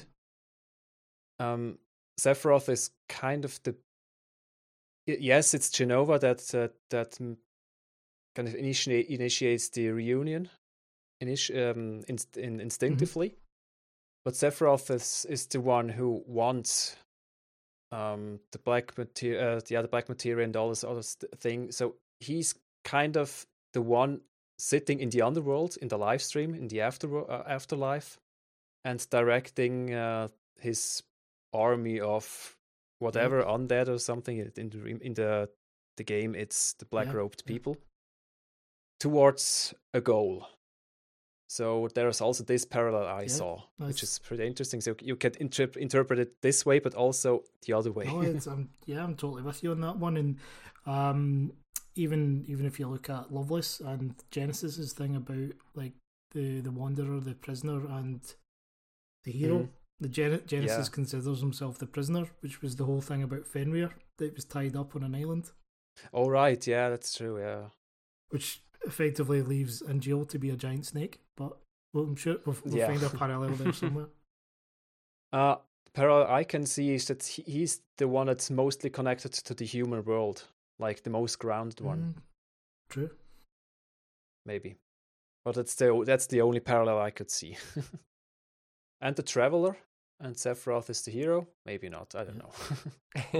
But that's I'm not sure if you both have seen one of the newer videos of Final Fantasy Peasant, where he talks about Loveless, and there he also proposes that it's not like this character is the Traveler, this is the prisoner, and this is the hero, but each character, not just those 3, but also our main hero, our main cast, and the others, all go through a journey.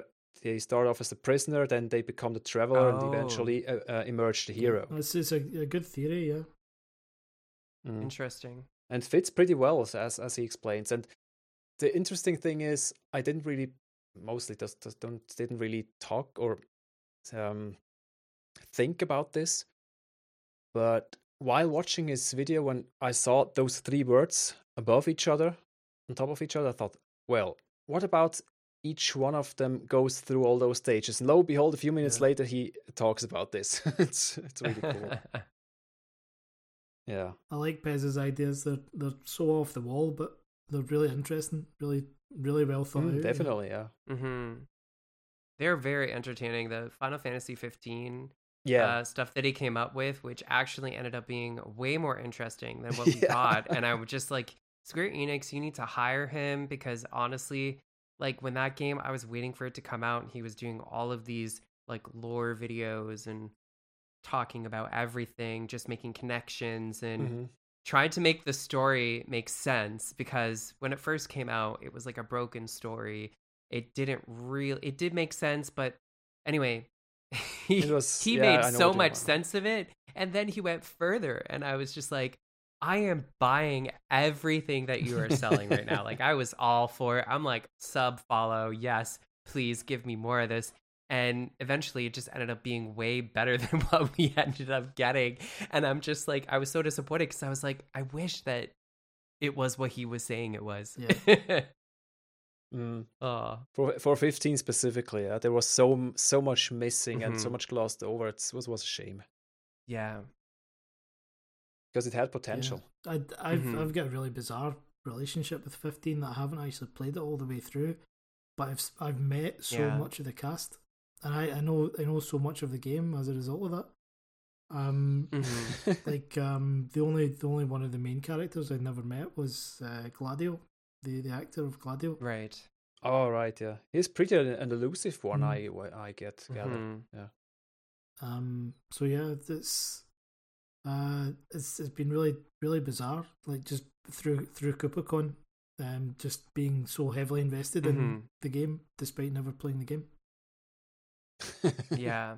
It's a really strange feeling, I guess. I didn't replay it after everything was patched and they released all of the extra content. I played it when it first came out, beginning to end, and I played the DLC episodes and I enjoyed those, but I didn't really want to go back and replay it again, beginning to end after they added all the extra. Pack, It was the Royal Edition that I played, and I found that a challenge as well. So I can't imagine what it must have been like at the beginning. It was very difficult to figure out what was happening, but you know, like I said, with peasant stuff, I was able to kind of like understand what was happening and then kind of form my own understanding and reason for like why I was doing what I was doing and why the characters were doing what they were doing and all this stuff. So anyway, it ended up making sense for me inside of my mind anyway by the time I finished it, but I wasn't going back to it after I finished it. I had sunk so much time into it that I was just like, and there was more games coming out and I had waited for that game for so long and it wasn't Versus 13, which is what I wanted. It was never going to be that.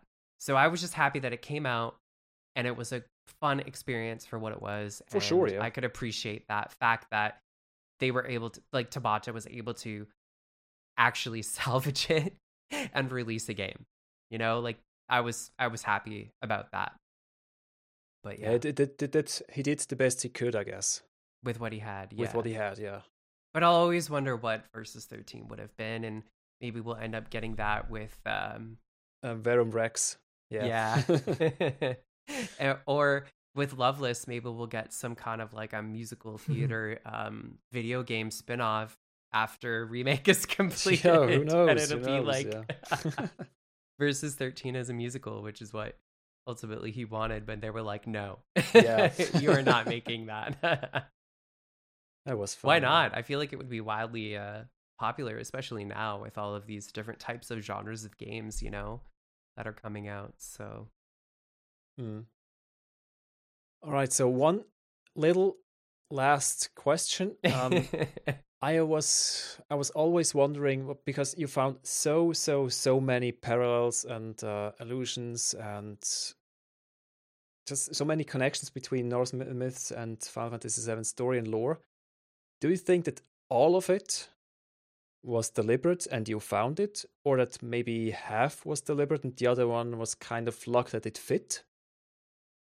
Or maybe mostly luck and Nojima just used the main parallels, the main connections, and the rest just happened to unfold the same because storytelling tends to just repeat and repeat over the ages, so that two people can write stories completely separate from each other, and if they have a certain the same basis, the stories might flow into the same direction even without knowing about each other. What do you think? I would maybe place it about 50-50. 50 deliberate, 50 just pure chance. You know, I do recognise in the book that an awful lot of it is interpretation, an awful lot of it is speculation. There are some things that are very clearly lifted directly from mythology. Oh, for sure, you know, like Gold Saucer. Yeah, I mean, the Gold Saucer one is one. The Midgard being the centre of the sort of political world, the economic world, like that's not coincidence.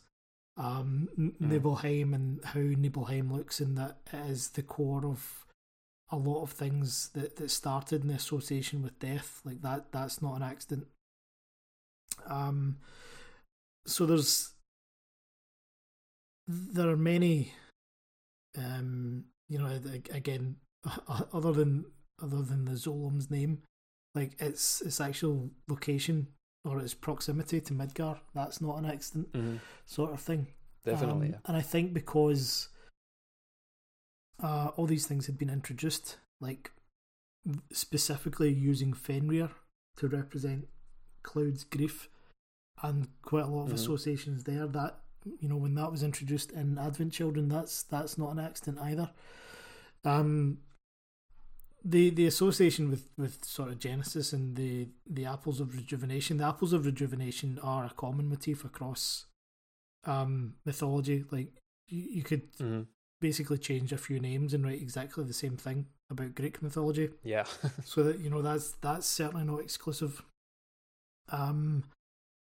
So there are quite a few things in there that I don't think are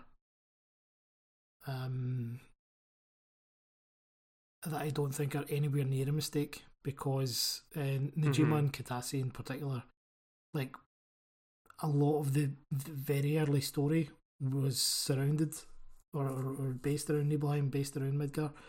So you can tell from that's where the foundation was. The foundation was, I'm going to lift information from Norse mythology.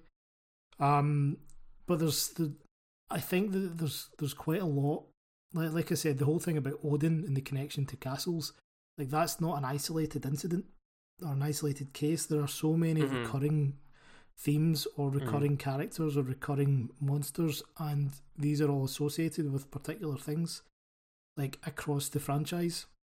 And like I touched on earlier, that all goes back, and a lot of it's derived from Dungeons and Dragons.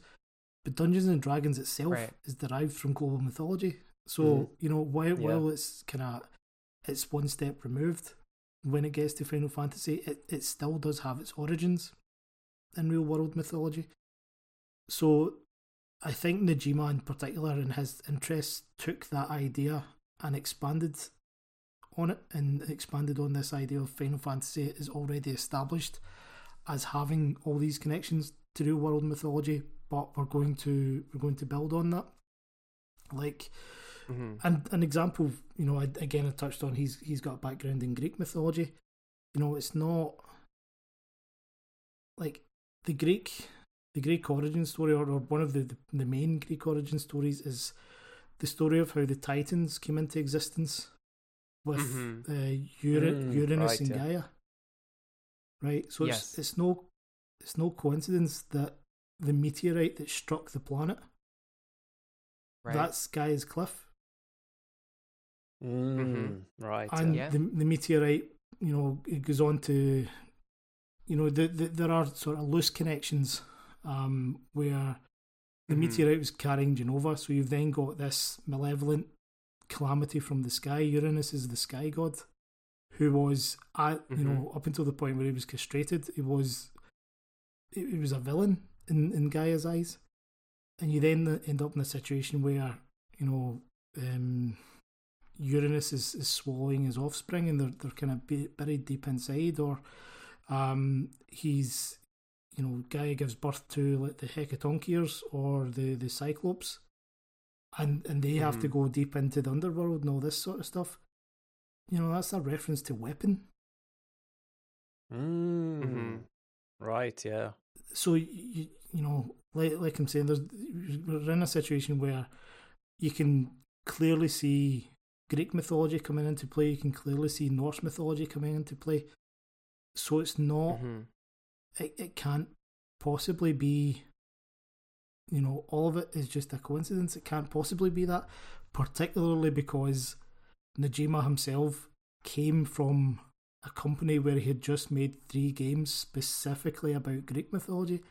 Like, so in answer to your question, yes, a lot of it is luck, a lot of it is me interpreting things, and a lot of it is me speculating. But there is a very core grounding of Najima himself has this background in mythology which he has implemented into Final Fantasy VII. And the reason Final Fantasy VII is so different from the rest of them is that up until that point, the mythology is based on Dungeons and Dragons. But seven changed that. It went directly for the source, yeah. Yeah. So that's my feelings on why the book works. Is that there is actually so much of it that you can directly prove was lifted from mythology. So the rest of it, if the core elements were lifted directly from mythology, then everything else that seems to be connected on the balance of probabilities might actually be connected. I also have a feeling that is very much influenced automatically without sometimes even knowing that. That's probably why so many connections still work, while maybe some looser connections or not so obvious connections might not have been intentional from the start. So yeah, I think it's really cool, because this is also great for theorists and analyzers and lore people, because then you can see the connections much better and have or receive a better understanding of how everything works together, maybe even make better predictions based on that. I mean, like, and it never really went away for Najima either. Like, the Najima wrote the Fabula Nova Crystallis mythos. Oh, right, that's true, yeah. Which covers the 13 trilogy, type 0 and 15.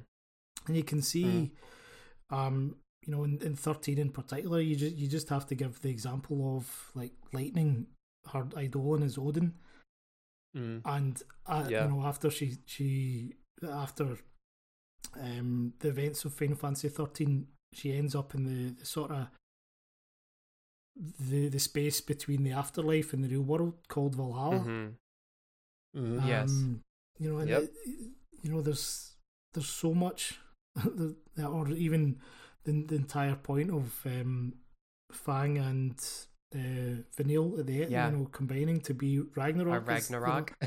Yeah, that's true. Yeah. So even if those elements themselves, or even if the Ragnarok and the Odin elements weren't written by Nojima, the fact that they've introduced Valhalla as, it's such a central piece of the or the Final Fantasy 13 lore. It never went away, or Niflheimer showing up again in Final Fantasy 15, and as you're arriving in Niflheimer, it's surrounded by frost and mist because of the Shiva connection. Like, that's... Yep. There are so many things that are still present that are directly connected to actual mythology, not the Dungeons and Dragons stuff. It's so fascinating. So that's my take. That's my take. I think I think a lot of it is deliberate. Yeah, that's really good take, and it makes him much more. It makes him seem or look much more competent. Yeah. Other than just stumbling through mythology and then just throwing in some parallels, and he got lucky that everything fits. No, it's probably deliberate. Yeah, that's my dream is actually to sit down with him one day and say, look, I wrote this entire book about your ideas. Is any of it correct? Yeah, right. Yeah, and it can make a circle or a cross where it's right or wrong. But I mean, like, that would be awesome. One example that is a kind of weird idea is, like, do you know the whole thing about Gotterdammerung? Kind of, yeah. So in Final Fantasy 7, the original game, Cloud's ultimate weapon is the Ultima weapon, but that's kind of a secret weapon. You have to kind of defeat the ultimate weapon to get that one. So if you don't go on that side quest, the last sword that you pick up, the most powerful sword that you pick up, is Ragnarok. Yeah. Oh, I remember now. Right, it's this one. Yeah. So Ragnarok comes from Norse mythology, where it's the Norse apocalypse. At the end of Remake, if you fight Pride and Joy Prototype and defeat it, the best weapon that you can get, or the best item you can get in the full game, is Gotterdammerung. Now, Gotterdammerung means Twilight of the Gods. And it is lifted from the fourth part of Richard Wagner's operatic saga, or cycle, which is based on an earlier Germanic tale called the Nibelungenlied. The Nibelungenlied is directly lifted from the Norse sagas. So Ragnarok means Doom of the Gods. Götterdämmerung is a variant of the story that was turned into a 19th century opera called Twilight of the Gods, but it follows the same beats. I see, yeah. Right? So Ragnarok has been remade into Götterdämmerung. And the last item you get in remake is named after Cloud's, with the exception of the Ultima weapon, with Cloud's strongest sword. And the defeat of Proud Claude at the end of remake. The end of the OG. So Pride and Joy prototype is the prototype of Proud Claude. You defeat Proud Claude, you get Ragnarok. You defeat Pride and Joy prototype, you get Götterdämmerung. In the remake of the original. So yeah, it's pretty nice parallels there. So we're now in a situation of that's not a coincidence. That's very, very deliberate. Oh, for sure, yeah. Therefore, they still know about these connections with Norse mythology. So if that is present in the game, you have to assume that the understanding or the overall understanding of Norse mythology is still present in the writing. Yeah, for sure. Which is why I think it will come into play further down the line. And obviously when part 2 drops and they still call the Zolom, that will completely derail my argument. Yeah. But yeah, there's too much. There's too much in there. And it's very specific for it to be coincidence. For sure, yeah. And I'm glad, because otherwise this book wouldn't exist. Probably. Who knows? Who knows? All right, so that concludes today's episode of the Reunion Podcast. I just want to take a second to say thank you so much, MJ, for joining us today for the podcast. It was so incredible getting to know you as a writer, as a person, and also to be able to talk to you about, Final Fantasy VII Remake, the final trailer, and also kind of pick your brains about any theories that, you might kind of be subscribing to at the moment in time. So I just want to say thank you so much. It was so awesome having you here. So thank you again for taking the time out to sit with myself and Viz today. That's my pleasure. I'm delighted to be here. As I said, I've been a massive fan of the show for a long time. It's so good to be able to have this conversation, to discuss this with you guys, and yeah, I'm massively grateful for being invited. You're welcome. It was really great to have you on, definitely. It was extremely fun conversation. Learned a little bit more now. Learned a little bit of your coming to be where you are now. It was also very interesting. Yeah, in general, I also always love to directly speak to people that I only briefly talk to or get to know in the community. So this podcast is really an extremely good opportunity for me to do that. Yeah. Otherwise, I'm just working on my stuff. Maybe check on the CCO Discord a little bit and watch other people create content. That's about it. But actually being involved in the community now with Kai, the Reunion podcast here, and now already the second time last Saturday with Schrödinger's Baby Seal, and probably more in the future, more to come. Wink, wink. Now, he said he likes having me on, so I'm pretty sure I'll be invited back on. And you as well, Mo, because I think he also likes having you on. I'm not surprised. Yeah. You should have he should have us both on there for some lore stuff. I really, really enjoy speaking with Baby Seal, so I'm... Yes, definitely. It's a real joy. Yeah. Jump at the chance to be back on again. All right, guys. So if you have any ideas for upcoming episodes, you can write us at thereunionpodcast@gmail.com. That's thereunionpodcast@gmail.com. Go ahead and join our Discord server. So we do have a Discord server, and the link is provided in the description of each episode. So all you have to do is go ahead and click on that and you will be automatically added to our Discord server to continue the conversation about this incredible game. And why wouldn't you want to do that? And also, why aren't you already doing that? We do have a Twitter profile. It's at reunion_podcast. We do have a Facebook page. It's Reunion Podcast.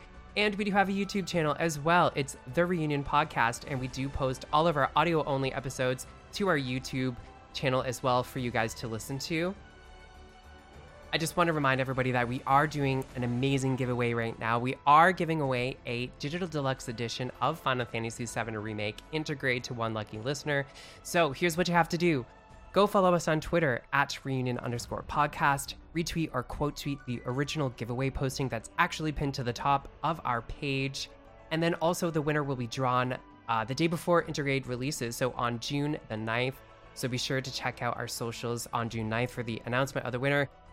We are also giving away a signed copy of MJ Gallagher's book, Norse Myths, that inspired Final Fantasy VII, to one lucky listener, and it's the exact same process as our digital deluxe edition giveaway. So follow us on Twitter, retweet, quote tweet, and we will announce the winner in 2 weeks from the date that this episode is released. All right, Viz, so did you want to go ahead and drop your socials for Cosmo Canyon Observatory? Yeah, for sure. On YouTube, main channel is Cosmo Canyon Observatory, of course. We have a Discord that's called the same. There's a link on our YouTube page in every video, and also in the bio of our Twitter account, which is at cc_observatory. Perfect. And MJ, did you want to go ahead and drop your socials as well so people can check you out? Sure. You'll find me on Twitter at FFVII Novels, all one word. Anyone who's looking for some additional content, most of which is available totally free. All of my novels, with the exception of the Norse Myths one, is also available to download totally free off my Patreon account, which is patreon.com/MJ Gallagher, and some of my YouTube videos as well, which is just youtube.com/MJ Gallagher. And Norse Myths that inspired Final Fantasy VII is available in paperback and ebook on Amazon worldwide, and very soon we'll be dropping on as a hardback as well. Nice. All right, so once again, I just want to say thank you so much for joining us, Mo. It was incredible having you here, and I really enjoyed our conversation today, so thank you so much. Likewise, guys. Take care. Yeah, take care, everyone. Have a good one. Bye.